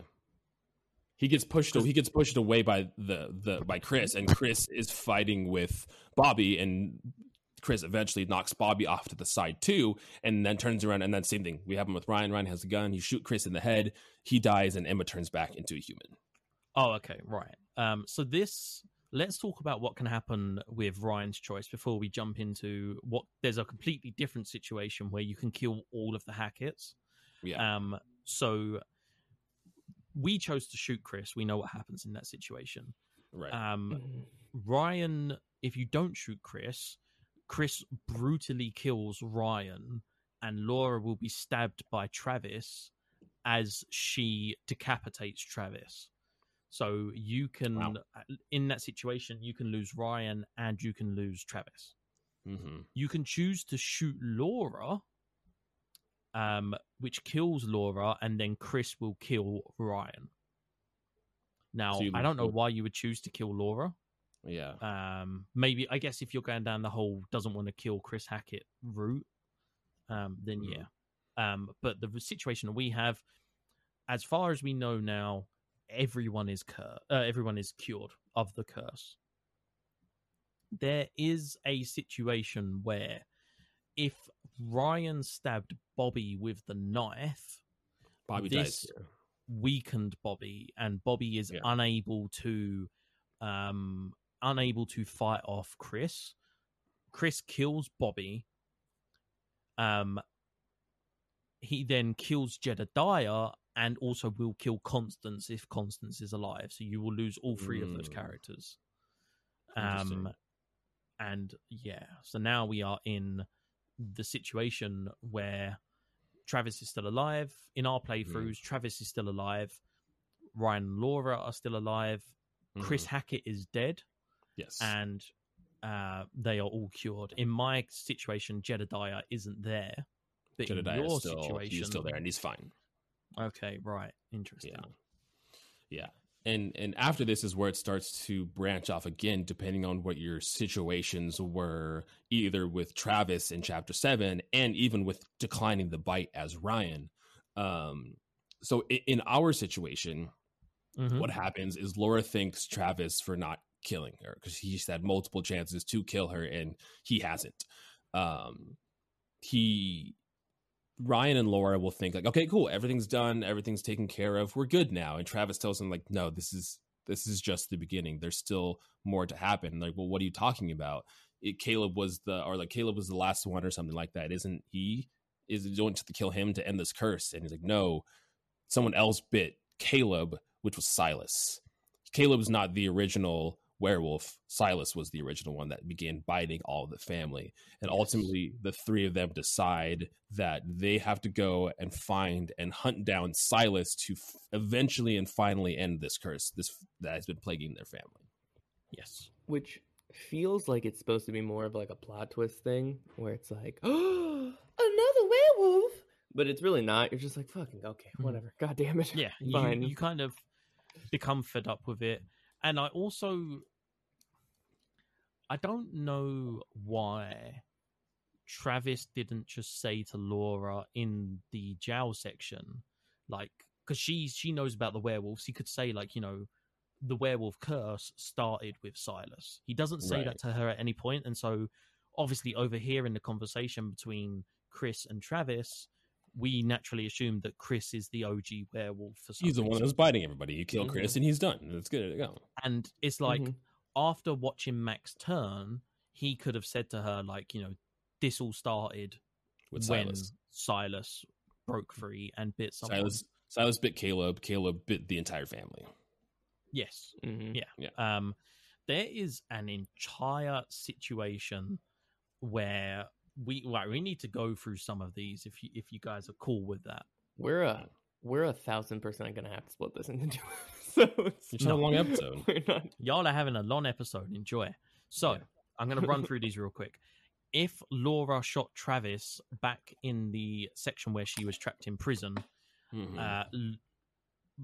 basically the mirror broke and it has a silver back, and Travis realizes he can stab Laura, who is now a werewolf, and kill her. So if you shot him during the prison section, he will stab Laura, killing her because of the silver. Ryan will then basically take the shotgun, and Travis decides that he's not fucking having it, and Travis will murder Ryan. So you can lose Ryan in that situation as well as Laura. If you didn't shoot Travis, but Ryan didn't take the bite, Ryan falls to the floor dead and basically succumbs to blood loss. Right. I think those are the outcomes. Yeah, and it says specifically, if you win, you enter a combat scenario where you can shoot and kill Travis. So afterwards, Travis and Laura will fight for the shotgun. Interesting.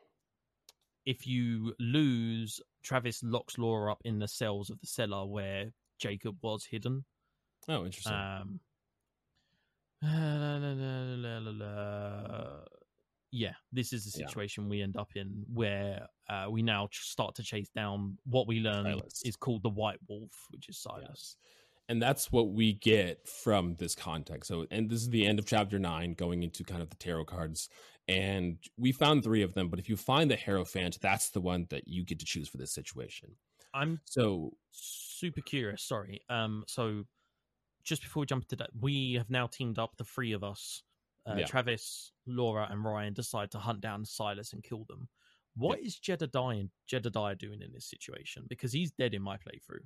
He's just chilling. He's not doing anything. He's like, cool. Okay.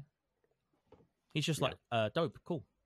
Yeah, he has no screen time. He's there when the werewolf comes by, but it's just Travis, Laura, and Ryan. Jedediah doesn't have any kind of context. Doesn't chime in at all. Okay. Yeah. So before we break and we'll do a little ad and we'll do the music and we're going to chapter 10. But before we do that, you do the fortune teller scene because I did not have any of this. Yeah, so we'll just run through it quickly. Very intensive scene. Yeah, the lady that has been talking to us through the entire game, we put 2 and 2 together that she's the Hag of Hackett's Quarry. Like, she's the one that everyone has been talking about. And she's very angry and upset you found the Hierophant and this card, and it kind of cuts to her, I almost said disco ball, her, like, a little ball, what is it called? Crystal ball. Crystal ball. I don't know why I couldn't think of that. It cuts to her crystal ball, and we get some context on the origins of Silas. So we learn that Silas is her son. The whole story, the Hag of Hackett's Quarry is angry because she lost her son. That was this situation. The hag is this individual, and the son was Silas, who was the original werewolf. You know, there was Silas the dog boy. Silas the dog boy. Yeah, there was we've seen so many posters and, you know, of a circus or a carnival and a lot of things that alluded to that. And that's kind of what it seemed like, that he was kind of a show. He was this dog boy, half animal, and that he would be shown off to the public. Clearly, in all these instances that we've seen in any kind of film or anything, people get scared. People don't think these things should be alive and try to kill them, which is kind of what this situation entailed. It shows the woman, the hag, what is her name? Her name is Eliza. Yeah, Eliza going, and all of the cages and everything is on fire, and everything's slowly burning. And I don't even know if it's it shouldn't exist, because it's just the son, and it seems like the other young boys, like, it seems like they did it just to be assholes almost. That could be too. There was no allusion to the fact that they were like, this is some monster, and like the whole Hackett family was like, we need to burn down. It was just more like, bro, like, let's fucking kill this kid. What if I told you that is not the case at all, and the Empress card I got in chapter 10 reveals what really happened and what started the fire at. Oh my god, is it a gay love story? Does Caleb want to have sex with Silas and they are rolling around in the hay and he burns to death? It's not a gay love story. That would be amazing. Fuck. So in your story, the fire has happened at Eliza's carnival attraction, whatever you want to call it. Right. She also thinks that her son is dead because there is a charred body on the floor. And as she goes up to it, she sees that there's a charred sheriff badge on this individual. She realizes that it's not her son, and that she pours the blood from the little canister, puts it on her face, and walks into the forest saying, Silas, Silas, trying to call for him. So she's going and looking for Silas. Clearly he escaped and he was alive. Okay, because there's a situation in here where Eliza can die. There's a QTE that if you fuck the QTE up, Eliza is impaled. But apparently, if you do the QTE, she dodges the pole, and then she finds the charged sheriff badge that you was on about. Was that a QTE? It wasn't a QTE for us. She just dodged the pole. I think she just like backs up. Yeah, there wasn't a QTE for us. It says here that like a propane canister fires a large metal pole into the air. It flies towards Eliza, meaning you have to quickly do the QTE right to dodge out of the way. Yeah, there was. I mean, that definitely happens. I don't remember a QTE happening. Me Interesting. She literally just like John the is pole like- comes in the air. We see it hurtling towards her, and she just steps backwards, and it misses her. I'm And that's all that happens. confused a little bit with this because I assumed that Eliza is dead. That was my kind of thing as the Hag of Hackett's Quarry. She's dead and is haunting the grounds because of what happened to Silas. No, she alive. Because this was only 6 years ago. So Yeah. I mean, She I seems know still she's even though she looks like she's from 1874. Yeah. It's like they're like 6 I know years ago. she's I'm like, what the fuck? I know she's older, but the fire was 6 years ago. Yeah. And this is why she hates the Hacketts, and the whole time she's basically egging us on to kill the Hacketts. And she was pissed off at me in my playthrough because I hadn't killed enough of the Hacketts. She was she was not pissed off. She was like, "You've killed some of them, but there's more that you can do." And she wanted me to kill Travis and Bobby, and basically finish off the family. Right. We're just doing the bidding of the Hag of Hackett's Quarry at this point. Lord's work. And it says here that she begs you to change paths and help Silas escape. Yes. Interesting. Okay. Yeah, and that's the little cutscene that we get with the Hierophant leading into chapter 10. Do you want me to tell you the Empress cutscene now? Or Yeah, do you might, want to wait might as until- well, if it's with context Okay. of the story. So you get the Empress card, and it explains about Eliza. So this was when I learned that she was the Hag of Hackett's Quarry, and that the fortune teller is Eliza. I took a picture of what it says. It says, Eliza was killed in the fire that broke out at her traveling show 6 years ago. Her ghost roams the woods of Hackett's Quarry ever since, and she's been determined to get revenge on the Hackett family for what they did to her.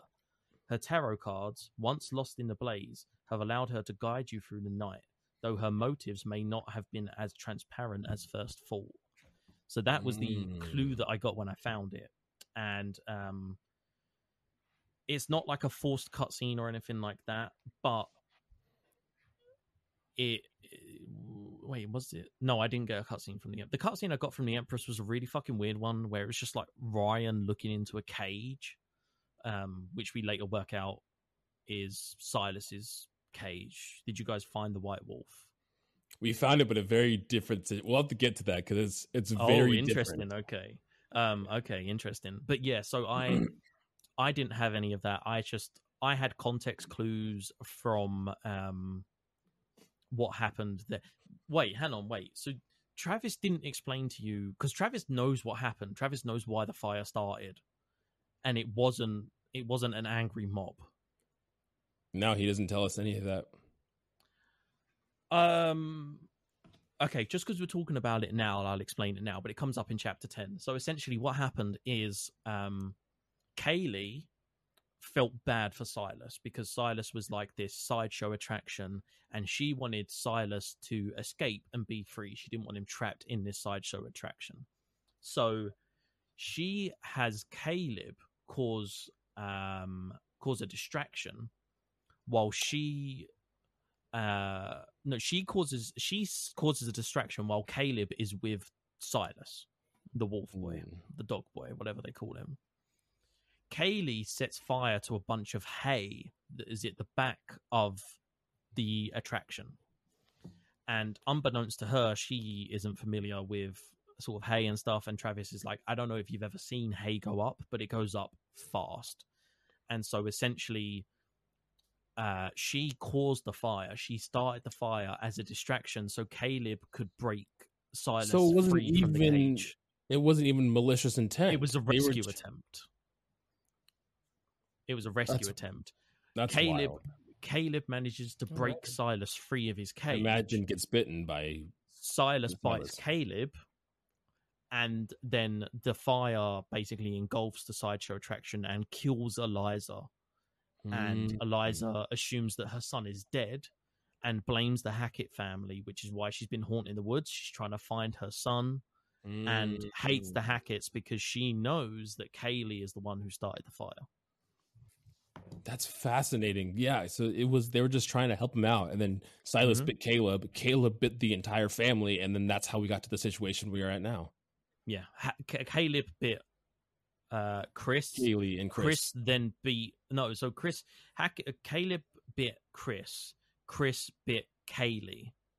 Yeah, and that's that kind of cycle. And Travis reveals that every month for 6 years, they've been trying to find them. Bobby, and Jedediah have been out in the woods trying to find Silas so they can kill Silas and stop the curse. That's wild. Gotcha. Interesting. Yeah, we didn't, which is weird because we ended that game without any of the context. Dope. That's crazy. That's really crazy. Yeah. So as far as you thought it was like a mob who were trying. Yeah, I thought they killed him because he was some monster. He was a half boy, half dog. So they're like, yeah, kill this monster. He's not dead. He's still alive. Right. Yeah, but like, you thought it was like an attempted assassination, right? I'm with you. Because they tried to burn him with the fire, but then Silas escaped. Right. Yeah, I'm with you. Yeah. God, that's crazy. That's wild. Not dead yet. Yeah. Totally not in an attempt to make this segue. Let's do music, and then we will play ad break, and then after ad break, we will come back with chapter 10. See you in a bit. They come with they come with pistols, their sights and torches lit with fire. They're storming every castle, hoping to steal our gold. Envious of the way we have what they could never hold. We are hunted, we are chosen ones. Into chapter 10, we are now playing as, in our situations, because it could be different depending on what you choose, but we're playing as Max currently, which we definitely threw us off. We're like, oh, we get to play as Max. That's interesting. But he's cured now. Yeah, he's cured now. I feel like we can completely jump through this situation because nothing fucking happens. Yeah, so he just walks around the island that he's in. He wears Emma's clothes, which is hilarious, and it's funny to see. And at the end, you get to the dock, and you can either choose to swim to the other island because he's curious about Laura and where Laura is at and everything, or you can stay on the island and wait for her. We decided to stay on the island and wait for her. We're just like, Laura knows where we are. We know she's going to meet us here. Let's just wait at the island for her. And that makes the most sense. I swam to shore and was immediately ripped apart by Caleb. Was he on the other side? On the other side? So I swam from, because it's not far. Like you see from the dock where you are to where Jacob and Emma were chapters or whatever. It's not far. So I was like, I'll swim there because I was like, what are the chances of Caleb being right fucking there? Like there's a massive camp. 100%. Yeah. Massive camp. So I swam there. You literally climb up. He like struggles to climb up. And as soon as all of him is on the dock, Caleb jumps on him and bites him in the side and like rips a massive chunk out the side of him and he dies. Yeah. Oh, well, interesting. Here's the other thing. On the island, no one can get to you because werewolves can't cross water. Yeah, so we're like, that's the safest place. I realized also, that. Yeah, also Laura knows exactly where Max is. Yeah. So if Max leaves, she's not going to know. And so it's like a no-brainer. She's like, it's exactly where he is. He's safe. He can't get attacked by any werewolves. He has near, like, perfect immunity to everything going on. There's a really nice section where if Laura either killed Travis or if Ryan dies, Laura is rowing out on a boat towards the island to meet Max, and there's a reunion between Max and Laura. Oh, that's adorable. Which I didn't get. We didn't get it instead I got mauled. Oh yeah, because you chose to team up with Travis. Yeah. After this, I apologize, but I'm gonna eat breakfast. No, eat away, That's buddy. cool. We are a chill Just, podcast here. Okay, cool. So after this, we cut to Dylan and Caitlin in the lodge, kind of preparing for this assault. They have escaped from Caleb at this moment, but they assume that Caleb is going to be chasing them down and be following them towards the lodge. So you could walk around as Caitlin in here. Why did I not put together that the fucking... At the time I was playing, I did not put together the fact that the werewolf in the scrapyard was Caleb. Yeah, that's what we came to realize, because there was no other werewolf. We killed Chris, we killed Nick. At that point, we had no other werewolves besides... We didn't know about really Silas yet. We Silas hadn't was the white killed werewolf Chris. first. We hadn't killed Chris at the time of the scrap pit yard. We killed him afterwards. Yeah, I don't know. We just assumed that this was another werewolf and it would be the brother or something. We're like, clearly they're both werewolves, so this must just be the brother. Yeah, so in here, you're walking around as Caitlin and Dylan. There's a couple of things that you can find and see. You find out, I mean, we knew Bobby's name the entire time, but you find like a military chain that has Bobby's name on it, that he was a Hackett. But ultimately, I think you'd find a tarot card in here as well. But ultimately, you're going up to the top of the stairs to kind of prepare for this assault, this attack. When you go up to the top, kind of right in front of where the chimney is, that's where it will start to happen. Oh, I did not even see this. Very small, like all of the other clues are pointless, but if you go up to the top floor, like there's top floor of this house, but it's like split into sides. There's like a north side and a south side. If you go to the south side, there is a classroom with a whiteboard and a sheep with a pair of wings and a halo, and it says R.I.P. Ian. And apparently that's Ian the sheep, who is the mascot of Hackett's Quarry, who died mysteriously before the kids could come to the camp, before they arrived at camp. Ian is the collar that we found in the basement At the very beginning. At the very beginning. And when Laura and Max. And there is another context clue that reveals that is Chris. Chris ate the sheep when he was in the basement, and it was Chris that attacked Max in the beginning, which is why Max is now turned back. Gotcha. But yes, now we are. Yeah, I mean, you can find evidence. Apparently, there's a trail camera evidence you can find. Interesting. Yeah, but as Caitlin, if you decide that you're ready to kind of prepare for this attack, it'll cut to Jacob in our situation, because Jacob is still alive. And the only thing that really happens, and this was kind of what I was alluding to earlier in the episode, is Jacob is just kind of sitting in the forest crying because of this entire situation. And he's just like, I don't know what to do. Somebody help me. He's like, if I just didn't take the part out of the car, we could have been safe. And he's for the first time admitting that this is probably his fault, that all of them are stuck probably. here. Well, Probably. I know, but in his mind, he's like, I guess I was the one that did this, and I'm the one who had everybody come here. Right, okay. And that's our last interaction with Jacob. We just cuts after that, and that's the last we hear of Jacob. You didn't have any interaction with... Oh, no, Emma is currently in the storm basement with... Yeah. There's an option this where... is what that happens, too, where Emma turns and then kills Abigail. Yeah. There's an entire option where Emma can meet up with Jacob, and they can he can confess everything to her, and she's like, we're done. Like, I never want to fucking talk to you again. But then they end up spending their time together in the forest waiting for the sun to rise. Lame. I did not get any Jacob Finn. My Jacob is dead. I went straight to the attack that happens. Yeah. Your mic's a little crackly. So after you cut back in from the Jacob scene, we are now preparing for the attack with the werewolf. So it will literally burst out of the chimney that's right here. Just tears through the stone and climbs down, and then it'll slowly start climbing up the stairs. You can choose as Caitlin to run or to wait. Why would you wait? We decided to, because I was going to shoot this. I was like, I shot Chris in the head and killed him immediately. Like, I could do the same thing with Caleb. Okay, I will, before you do that, because I'm assuming you had a completely different thing to me, I ran. And the reason I ran is because I know Caitlin has no silver bullets. Mm-hmm. I know, obviously, Laura's weapon was different. She had a silver bullet. That's why Chris was killed. I knew that I had no silver bullets, so I ran.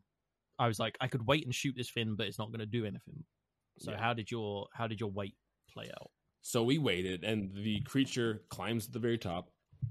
It stands up and then lunges towards us. You get a QTE and you shoot it in the shoulder, which gives them a little, which then gives them a chance to run away. So it's not dead because you're right, we don't have silver bullets, but it is stunned. And then Caitlin and Dylan run to the next room. Oh, interesting. Okay. There is an entire thing where if you miss that shot, Caitlin dies and gets killed by Caleb. Yeah. Oh, there's the whole thing where Abby's here too. Abby's dead, unfortunately. There's a thing. So, because you can find the silver shells, in the storm basement, right? Go on. Oh, I was gonna say in this instance, because we didn't get any of that. We run into a room, and again, there's multiple instances where you can choose to keep running or to hide. And Dylan was ahead of us and ran into one room, but then as Caleb, we ran upstairs. So we have now split from Dylan, and both of us are individual. And Caleb chases Caitlin up the stairs. When you get to the very top of the stairs, you can again choose to hide, or you could choose to go out the window. We chose to go out the window. So you go out the window, and Caleb will follow you out there. And I thought she was just gonna like jump through the window and then crash and run away, but she kind of slides onto the roof and then back in through a different window. And then eventually sees them both, and then she gets to the kitchen. So as you're running through away from the werewolf, you get to the kitchen and you have to do kind of a holding your breath QTE. And this is where something interesting happened for us. As you're hiding from the werewolf, you have another choice. You can either, it says run or freezer. And I was like, what should we do in this situation? If we run, I feel like this thing is going to chase us and we're going to get killed. Maybe if we go in the freezer, we can hide out until it's gone. We chose to go in the freezer, which ultimately locks Caitlin in the freezer, which ultimately leads to her death. Okay, so I did the exact same thing. Oh, cool.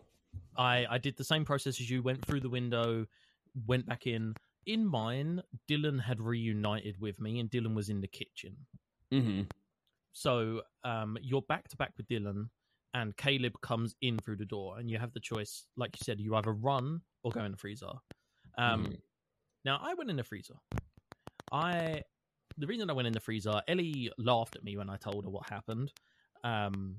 But the reason that I did that is because I've worked in freezers, like through the stupid amount of jobs that I've had. Freezers in the real life always have a emergency exit from the inside, so that should you ever get locked in there, you can escape.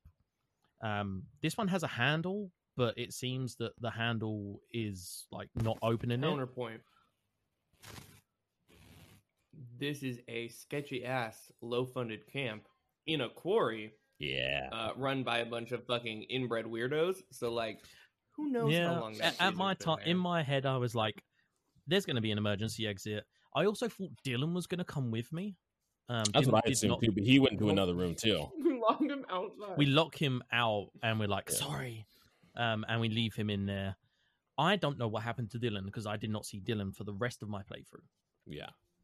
Interesting. And he wasn't in the credits, so I don't know what happened. Dylan just disappeared off the face of the earth. What happened to your Dylan is what happened to our Dylan. He was fine, and we'll get there. So after this next section, so we do all of that. This, oddly enough, and we'll go through our experience first because it ends very quickly because we didn't do any of the stuff that you said you did. So in ours, after this, it cuts to Ryan, Laura, and Travis driving in the car, heading to try to find Silas.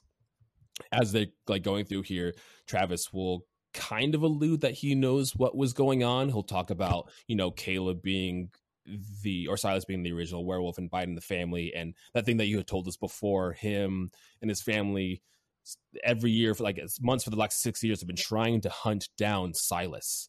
Then out of nowhere, Silas jumps onto the top of the car. So, which then shakes everybody around, knocks out Ryan, knocks out Travis, and Laura, you get to decide what to do. So we decide to grab the steering wheel. Is it grab the gun or grab the steering wheel? So we grab the steering wheel to stop the car from rearing off the road, and we're driving around. And Travis comes to after that, grabbing the wheel. It then does a QTE of where we can grab the emergency brake, which I imagine would launch Silas off of the car. We did not passed that QTE and failed it, which then It wasn't we. okay. It Well, wasn't I didn't want to like say it was all your fault. I wanted we're a group here. Yes, Kai failed this QTE, and then Silas punches. I swear to through- God, I did it correctly. Yeah. I don't know how.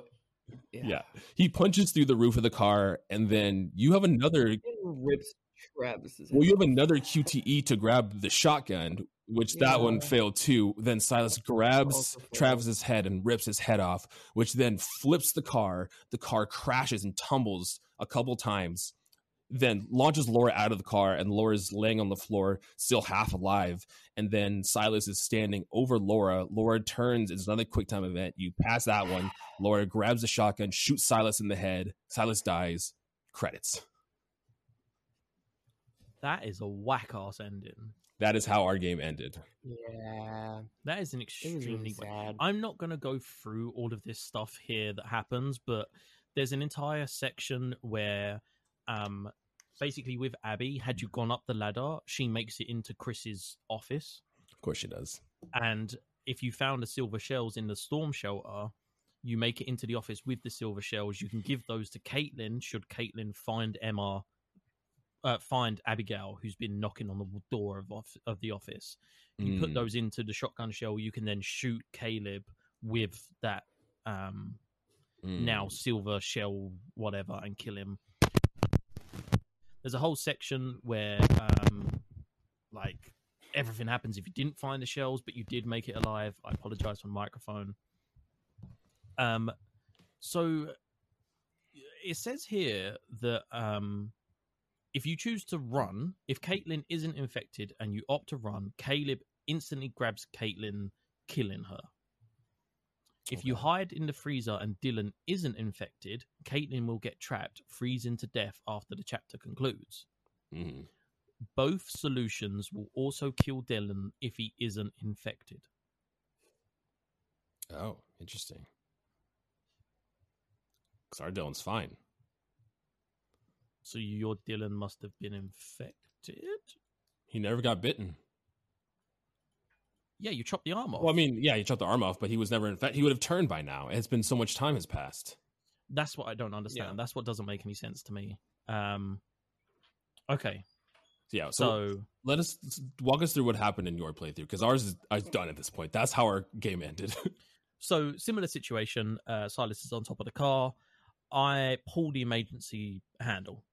Right, emergency brake. We pull it. Stops. He gets flung off. We then Okay, no need to flex. we then choose to run Silas over. Oh, So we okay. run him over with the car. But lo and behold, we look back. Silas is not there. Travis gets out the car. And he's like, oh, I've got blood. There's blood on the floor. We follow the blood. We follow it into the woods. We find the ruins of Eliza's sideshow. This is the situation where Travis explains about how Kaylee started the fire and all of that situation, and now we get that lore dump. We then walk up to the ruins, and now the hag starts coming out of here. Hag is whispering in Laura's ear, because you're controlling Laura at this point. She's like, don't do it, turn around. And she is basically encouraging us and starts screaming at us not to shoot her son. Interesting. We walk up, and there is Silas's old cage, and Silas is like in the fetal position on his side, laying down on the floor, seemingly recovering from what just happened and from being run over. Is he still werewolf, right? Still werewolf. It's still Oh. nighttime at this point. Okay. And I shot him. A massive hole appears in him. He dies, and now it is essentially over. That is it. It's done. The hag gets very angry and screams, and we now have ended the curse. That is it. Interesting. Yeah, that's Credits roll. That's wild. So there wasn't like a big amount of stuff. I mean, like I said, you get that lore dump that we missed, which that context would have helped, because now we realize that the Hackett family was not bad at all. Like they had no malicious intent when it came to Silas until he was biting everybody, and now it's like, okay, well now we have to kill Silas because that's the only way for us to end the curse is to kill that werewolf, which will then free everyone else from the werewolf curse. Yeah, so I have our characters here and all of their deaths. So Laura, she died in that car accident right before she shot Silas. Travis, head ripped off from Silas in the car. Ryan also died in the car accident with both of them. Abigail died because she was attacked by Emma, werewolf. Caitlin, dead. She froze to death in the freezer.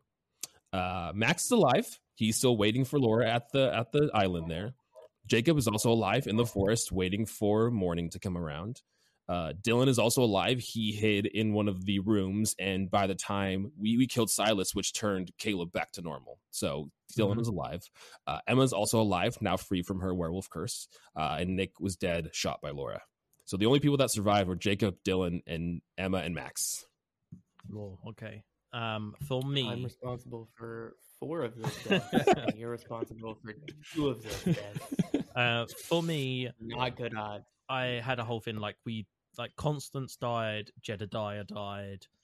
Oh yeah, it ran through them too, but I only wrote down the characters that we played as. So Caitlin died in a freezer. Max died on the shore. Jacob died by Nick. Nick was alive in my playthrough. Laura and Ryan survived. Who else is there? I don't know what happened to Dylan. The game didn't tell me. It's so weird. I don't know what happened to Emma. The game didn't tell me. I'm assuming he's alive. Yeah. Because you had a very similar situation to us, and I feel Well, so it says in the walkthrough that if Dylan isn't infected and if Caitlin hides in a freezer, then Caleb kills Dylan. I mean, it doesn't even tell us that he survives because, I mean, it was my own headcanon. In my head, the timeline went, Caleb was still walking around the lodge looking for Dylan. We kill Silas. Caleb turns back to normal. That's how Dylan survives. This is where I get a little bit confused because I guess, Emma would still be alive. I was trying to work out the timeline of us killing Chris. And then, obviously, in your playthrough, I was like, well, hang on. That doesn't make sense because I just need to double check because I swear you kill Chris, blah, blah, blah, blah. Oh, no, okay, right. I was trying to work out, wait. Abigail died in chapter 10 of your playthrough. Yeah, killed by Emma. Yes. Right, this is what confuses me. Because if you follow the story the way it's set out, because each of the new cutscenes comes with a time and blah, blah, blah. So I would need to look at the time to be 100% sure of this. But the way it plays out seems that you kill Chris Hackett, and then after Chris Hackett's dead, Emma kills Abigail. Unless she didn't get bit by Chris and she got bit by Caleb. Because then she would still be a werewolf if she got bit by Caleb. Because we don't know who she got bit with in the forest. A random werewolf bit our foot. It could have been Caleb. True. It can't have been Chris because Chris was tied up, so it must have been Caleb. It must have been Caleb. Caleb was, because Chris was the one that was hanging that they had caught, so it was Caleb that bit Emma, she wouldn't have turned back at all until Silas. Right, that would be why. Yeah, that makes sense. Okay, that was what was confusing me because in my head I was like, it's not making sense. But if Chris is tied up in the attic, then it must be Caleb. Because I thought maybe it was Nick. Mm-hmm. But for us, Nick is dead. Yeah, but Nick wasn't dead when Emma got bitten. Yeah, he died in chapter 7 when we shot him. Yeah, but he got bit in chapter 6. Oh, I see. Yeah. I guess, you're right. But it would make sense anyway. It would make sense if it was Caleb that had bit Emma, and that's why Emma turned, even though Chris had been shot. Okay, right. Yeah. Right. But that's I'm not going to go through all of the outcomes. There's a whole bunch of shit that can happen. There's 189 outcomes, people. I'm not going for it. Yeah, but we did it, guys. We went through the quarry. We quarried. Probably didn't end the way we thought it was. We have 3 characters out of the 8 that survived. So I mean, I guess that's good. But let's get into how we felt about the game. I was gonna make a joke and say, "Kai, you go." But Ben, tell us how you felt about the game. Okay, Quarry in its so entirety. I'll try and keep it short. Yeah, succinct as possible. I would say for the most part, I enjoyed my time with the Quarry. Yeah. I liked the plot. Some of it is a bit derivative. The whole, oh, Chris isn't the end of the curse. Like nobody saw that fucking coming. I take issue with a lot of my choices that I made and the results that came from them, because I don't feel that it was always necessarily 100% clear the implications of what you were choosing. You know, you only have like 4 words to describe the option that you're picking, and so you don't fully have all of the information, and you make a decision and you're like, well, that's not how I thought that was going to play out. I can kind of look past most of that, but there are so many fucking issues with this PC port. Like, there, even to this point, like I updated it recently when the Wolfpack mode came out, and there's not as much, I'll give you that, not as much, but there's still audio problems, lines being said when they're not meant to be said, dropped frames for no reason. And I mean, I'm playing on the lowest setting, so realistically there shouldn't be any of that. Like, the PC can handle it at the lowest setting. I'm not the only one. There's loads of people complaining about it. I still have this massive issue with Emma in my playthrough and how she turned even though she wasn't bitten. I still, in my heart, I'm like, she should not have fucking turned. I don't know what happened. I don't remember her being bit. I don't know if I overlooked something, but there are other people who have had the same experience who are adamant she didn't get bit and she turned. That left a really, really shitty taste in my mouth. Despite that, I have really enjoyed The Quarry.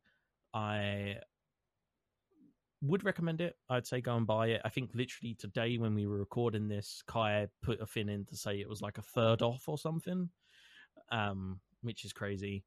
Which always happens to us, by the way. Yeah, it happened so many times. But yeah, I would recommend it. I would not recommend a PC port. I would say go and play one of the console versions. And I'm not going to lie, I will come back to this at some point, I think.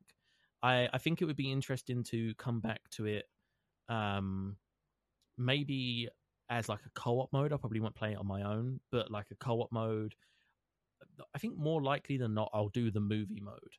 I feel like if I have people over, do the movie mode, kind of have a general consensus of how we want each character to act, and then just watch it play out. We did unlock a very cool feature, which is like a death rewind or something. You get 3 of them.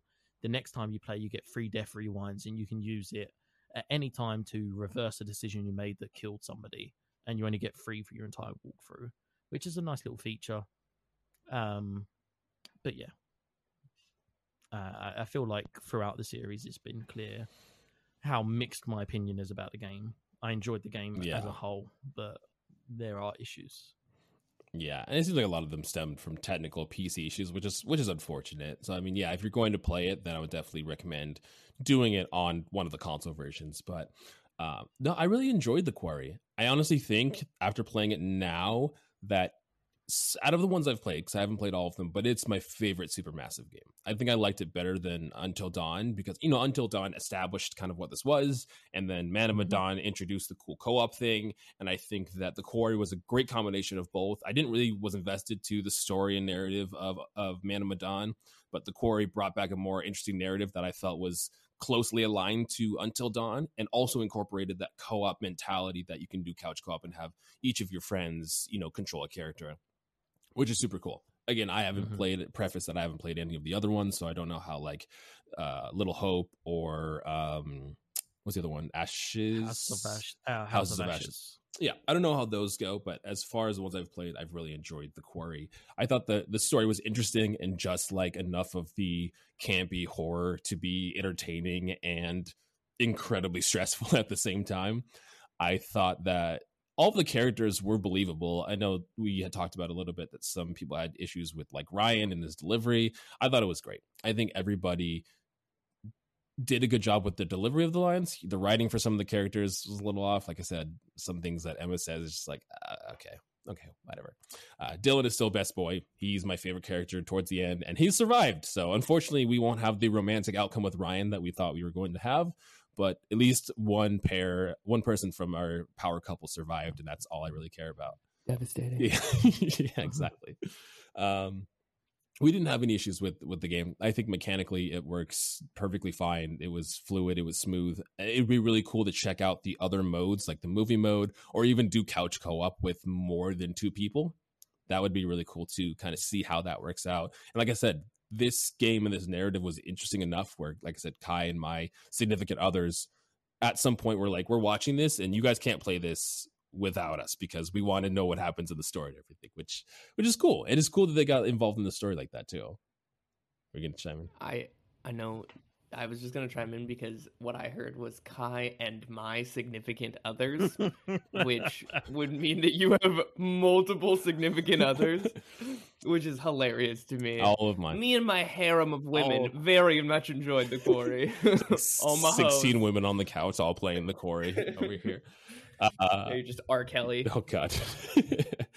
But yeah, it was a interesting enough story to bring in people that normally don't follow narratives in games, and the aspect of it being interactive and like chiming in on choices that you can make, I think was really fun for just, even if you don't want to play this and if this is not something that you want to play, like watch someone else play it or get involved and like chime in with decisions. Like that's it's set up that way where it's accessible for anybody that wants to come into it. So I enjoyed the quarry. I definitely recommend it. I think it's fine the price it is. Buy it, but don't just buy it on PC. Buy it on console. Do not buy it on PC. I'd also just want to, before Kai jumps in, I will be playing the next one. They're doing the finale of the Dark Pictures anthology. I saw that, season yeah. 1. It's called The Devil in Me, and this is so much up my alley. It follows a group of documentary makers who are exploring a modern-day replica of the murder castle that H.H. Holmes built, which, if anyone knows true crime, is fucking amazing. That's very famous. Yep. Yeah. I'm super pumped for that. That actually sounds really cool. That kind of whole setting is right up my alley. But Kai, take us home, do buddy. let us know how you felt. Diagonally. Yeah. I had rather mixed feelings about the quarry in its entirety. I think werewolves are kind of overdone as a theme, and it did approach it in an interesting way, but it was almost cliched. And I know that's kind of the point of these games, that they approach this way, is to be like the cliche 1980s horror film, which I think overall worked for the story. There were definitely some characters that I feel they kind of forgot to flesh out a little bit because they just assumed people would lose them early. R.I.P. Jacob. they didn't really know how to fit them into the story very well. And so they were like, oh, okay, well, we'll just use this as the inciting incident and then just kind of, put them in a cage. But I mean, overall, I had an incredibly enjoyable experience. I mean, the moments when it was good, it was really fucking good. Scrapyard scene. And the moments when it was bad, it was really, really bad. Like, the scenes in which they fall into water and the water animations play is just ridiculous. There's this moment when they're falling through the floor into the kitchen, as we say in the Hackett household, and the pieces of board that shoot up are like pretty much the same water animation, just brown. It's just like, why? Why couldn't you have tried a little bit harder to make this not look terrible? But yeah, I think it's incredible that they're able to develop a game with so many different intricate endings and so many ways to approach it, and that really increases the replayability factor. This game is super cinematic, and if you're not, I think going through it again, you'd play through it faster because you kind of know what to expect. I think the initial time through, there's a lot of like existential, like, oh god, what's going to happen? What am I doing? In I our have to look situation. everywhere. I have to make sure I find this. Yeah. And I'd be interested to see what choices you have to make to try to keep everyone alive, because there's so many things that seem logical to keep people alive that turn out to be very illogical in keeping people alive. Like, ladder. I mean, the freezer is a perfect example. I mean, I think it's hilarious that, Caitlin freezes to death in a giant freezer. I think that's funny. It's like, oh, that's not. Though.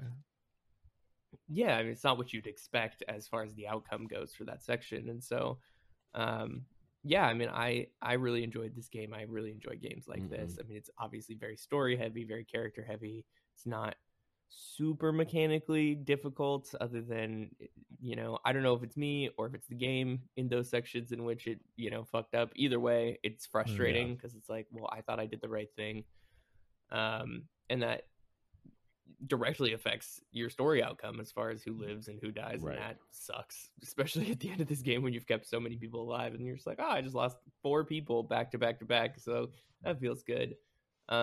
Yeah, I'm excited to see what Supermassive will do next. I think for people who, like we recommend who this is for, I think this game lends itself really well to couch co-op play, Yeah. or I don't know if you can do online co-op. I assume you No, You you can can, now, yeah. yeah. so like play, yeah, it's kind of like the It Takes Two, effect, or the, what was the Jailbreak one? Way Out. Yeah, where it's like it's almost a better experience playing with someone because you can also Absolutely. like validate decisions, where you can go, okay, it's like, am I crazy or am I gonna shoot this motherfucker in the face right now? And you're like, yeah, we gotta take charge. And like that conversation that's happening is like part of the fun. Absolutely. Doing it alone and only having the self dialogue of like trying to validate decisions, I could feel it would be like get kind of boring after time, just stress. Just call out Ben. Loner. No, but like I think that will increase the enjoyability of 100%. this game. And it will also like forgive a little bit of its faults because you're having a good time playing with someone else where you're not too concerned. And I mean, the console version runs perfectly. PS5. I mean, we gave it the best chance. PS5. It runs incredibly well on PS5. There's no issues. There was no glitches. There was nothing really went wrong for us. And so there's no complaints as far as the technical build of the game goes. But yeah, I think it's a great game if you're interested in these kind of games. If you played other Supermassive games, this is probably for you. It's along the same lines. It's relatively short playthrough, interesting story. It's overall a good game. I would love So to those play are this my- with my Ellie. thoughts. She's just very not into like suspense thrillers and stuff, so this is not up her alley. I do want to say just 2 things quick. Like the movie mode, they do have a everyone dies and everyone survives feature where it just automatically Makes plays the out the decisions. game, makes the decisions in the best way or worst way possible. Or you can do that, choose your own and see what happens. Right. And I think when it comes to Supermassive, I feel like with the Quarry, they've hit whatever it is they're going for in terms of the formula of their games. Absolutely. I want them to do something that's like so fucking out of the box now. Do you know what I mean? Like, you've got your formula down, and like I love campy slasher films. Like, the setting of the Quarry is brilliant. The set of Until Dawn's brilliant. I want to see something that is completely fucking new that hasn't been done before. Let's with get Supermassive. weird. Do something crazy, Supermassive. Like I said, you've honed that formula. Let's go crazy. I mean, Man of Medan was pretty fucking weird. Man of Medan It was not weird. like The whole Man of scuba Medan diving this is a thing. traditional horror. Yeah, and I mean, I won't spoil the reason, the culprit of everything that happens in Man of Medan, but it was a lot less predictable than, Chris Hackett wasn't the original werewolf. Right. Mm-hmm.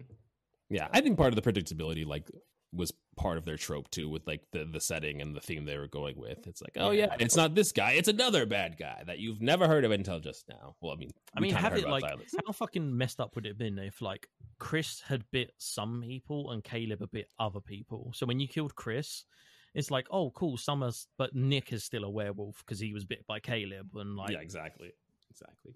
But I'm really fucking stoked for the H.H. Holmes one. Yeah, that'll be Devil in Me. excited. I'm excited to see where that goes and how that plays out. But that was it, guys. That's the Quarry. We finished it up. We wrapped it up to the end here. But before we get into our recommended section, Kai, what are you playing next time? What's our interstitial going to be? Let the people know.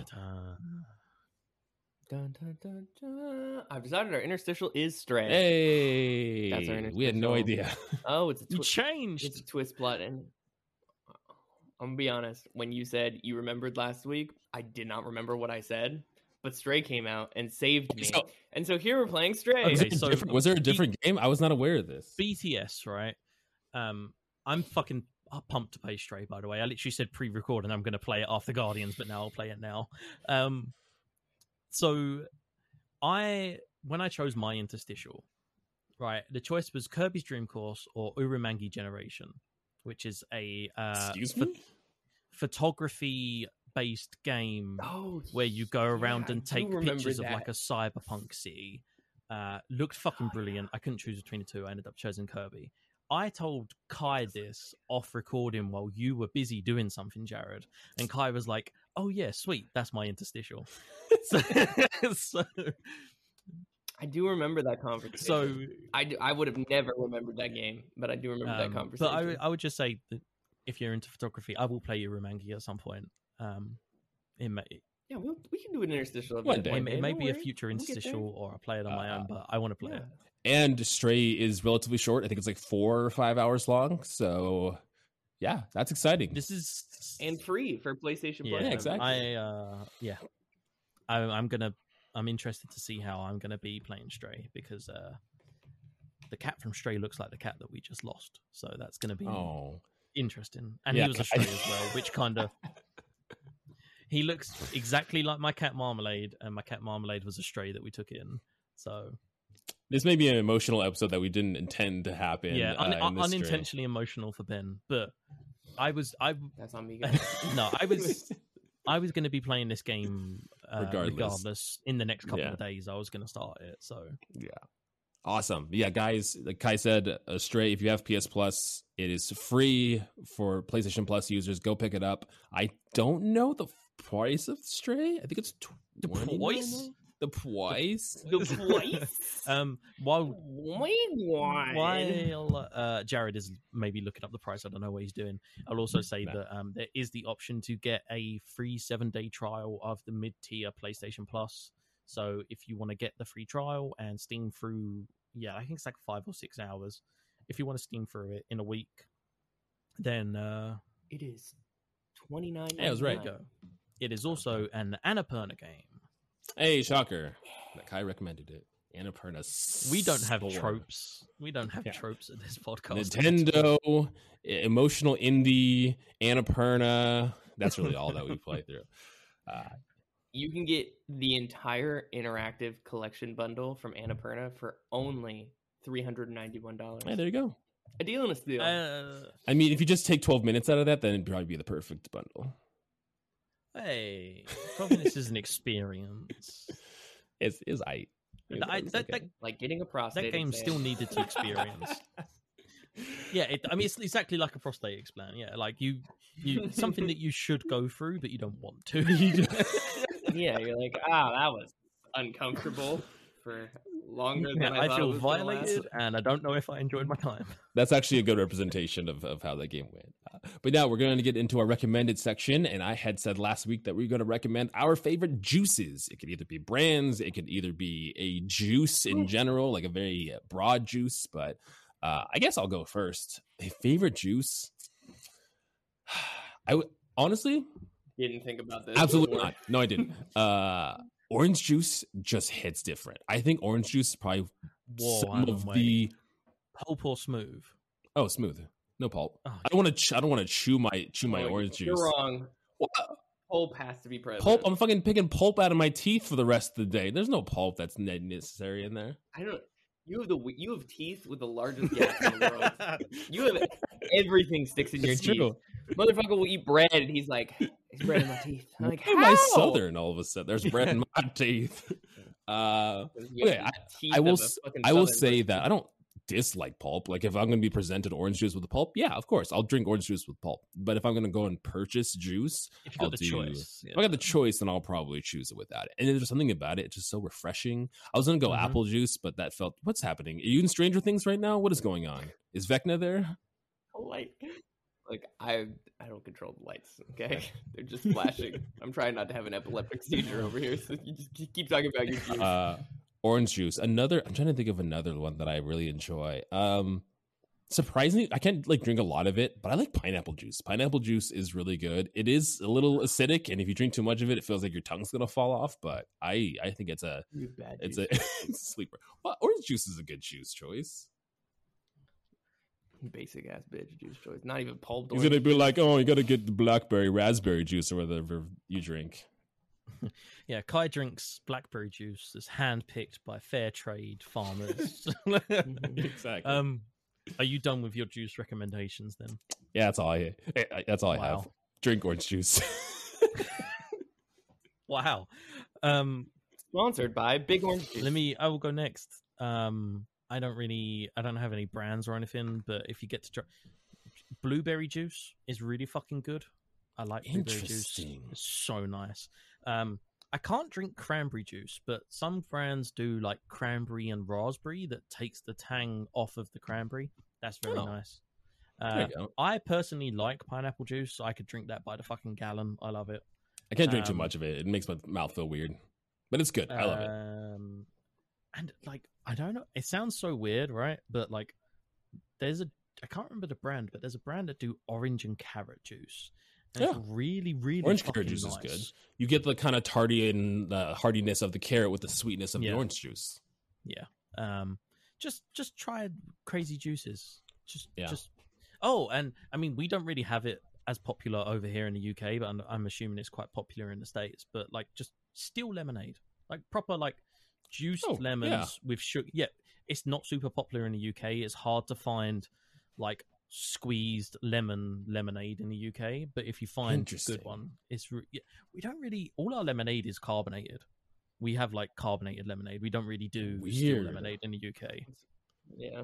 So it's hard to find in the UK, but if you can find a good one, proper like homemade squeezed lemon juice, like lemonade, because that's the standard. I don't think our lemonade's really ever carbonated. I mean, some instances maybe. Our lemonade is like carbonated water with like it's a whole lemon in taste to it. Yeah. Someone just whispers the word lemon into it before they see it. Hey, Kai, tell us what your juices you were going to recommend to the people at home. Technically a juice, so coffee is my favorite juice. The bean juice of all time. Gross bean juice.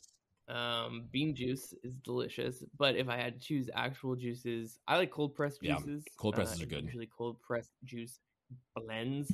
So anything with like apple and ginger and spirulina and spinach and greens and celery, that stuff I enjoy very much. Fancy juices really is what they are. A turmeric ginger juice. There's one they talk call about like Boots, ginger, very like good. bubbly ginger. Would you count that as a juice? No. Oh well. Because it's not your turn and it's my turn. But I'm honestly, I hardly drink anything other than water and coffee. Those are the only two beverages that I consume on a regular basis. So I'm not a big And juice person. limoncello LaCroix. Well, that's the water part. Oh yes. Technically, it's just That's sparkling true. water It's sparkling with, water. Oils in it. But there's, Also, shout out to the limoncello nice. LaCroix. That's the best one. Yeah, that's my favorite juice. That shit is wild. I It's don't know so what good. the fuck LaCroix is. I know it's like It's a carbonated bubbly water. but we have none of that in the UK. It's the same thing. Well, this one's a little more It's literally- flavorful, but most of them is like Kai said, like a fruit came and whispered next to a cup of bubbly water, and then that was it. Yeah, that's all it is. It just has essential oils.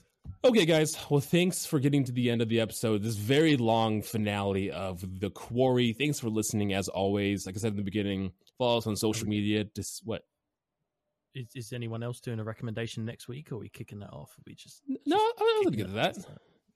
Okay, Don't right. worry, trust me. I'm in your Apologies, okay, hands. right. I got you. You've forgotten recommendation multiple times. That's Wait, why I'm you're like, in his hand. You're in his Apparently hands. so. That doesn't make sense. He's in your hands. That's what it was. I'm in your hands. I'm like, what? Ben's hands come up out of nowhere. Yes, follow us anywhere you find your podcast, and follow us on social media to stay up to date with all of the things and all of the games that we are going to be playing. I think technically, Kai, it's your turn. We don't keep track of the shit anymore. I'm wondering how quickly we're going to run out of themes.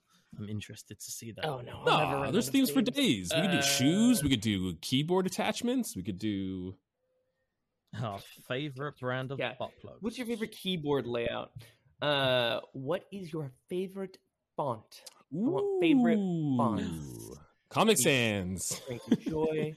And what is your least? You know what? We'll do 2. I'm gonna limit you guys because I know there's gonna be a list of like 50 fucking things. Just So you're fucking like, at me, fun in like, this Jesus situation. Christ, man. So you get 2 favorite fonts and 2 of your least favorite. Also, fonts. you can't bring Comic Sans because that's too basic as a least favorite font. Everyone hates Comic Sans. Like, Yeah, exactly. You Um, can't bring that. yeah. I mean, it's fair. It's a stupid. I mean, fucking it font. is. I am slightly Um, biased because well, I alright, have guys. a tattoo on my arse cheek that is in Garamond font.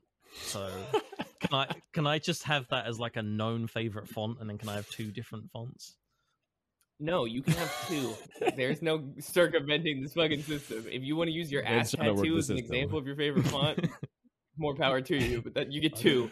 Okay, guys, we love you. Thanks for listening. We will see you in the next episode where we're going to be talking about Stray.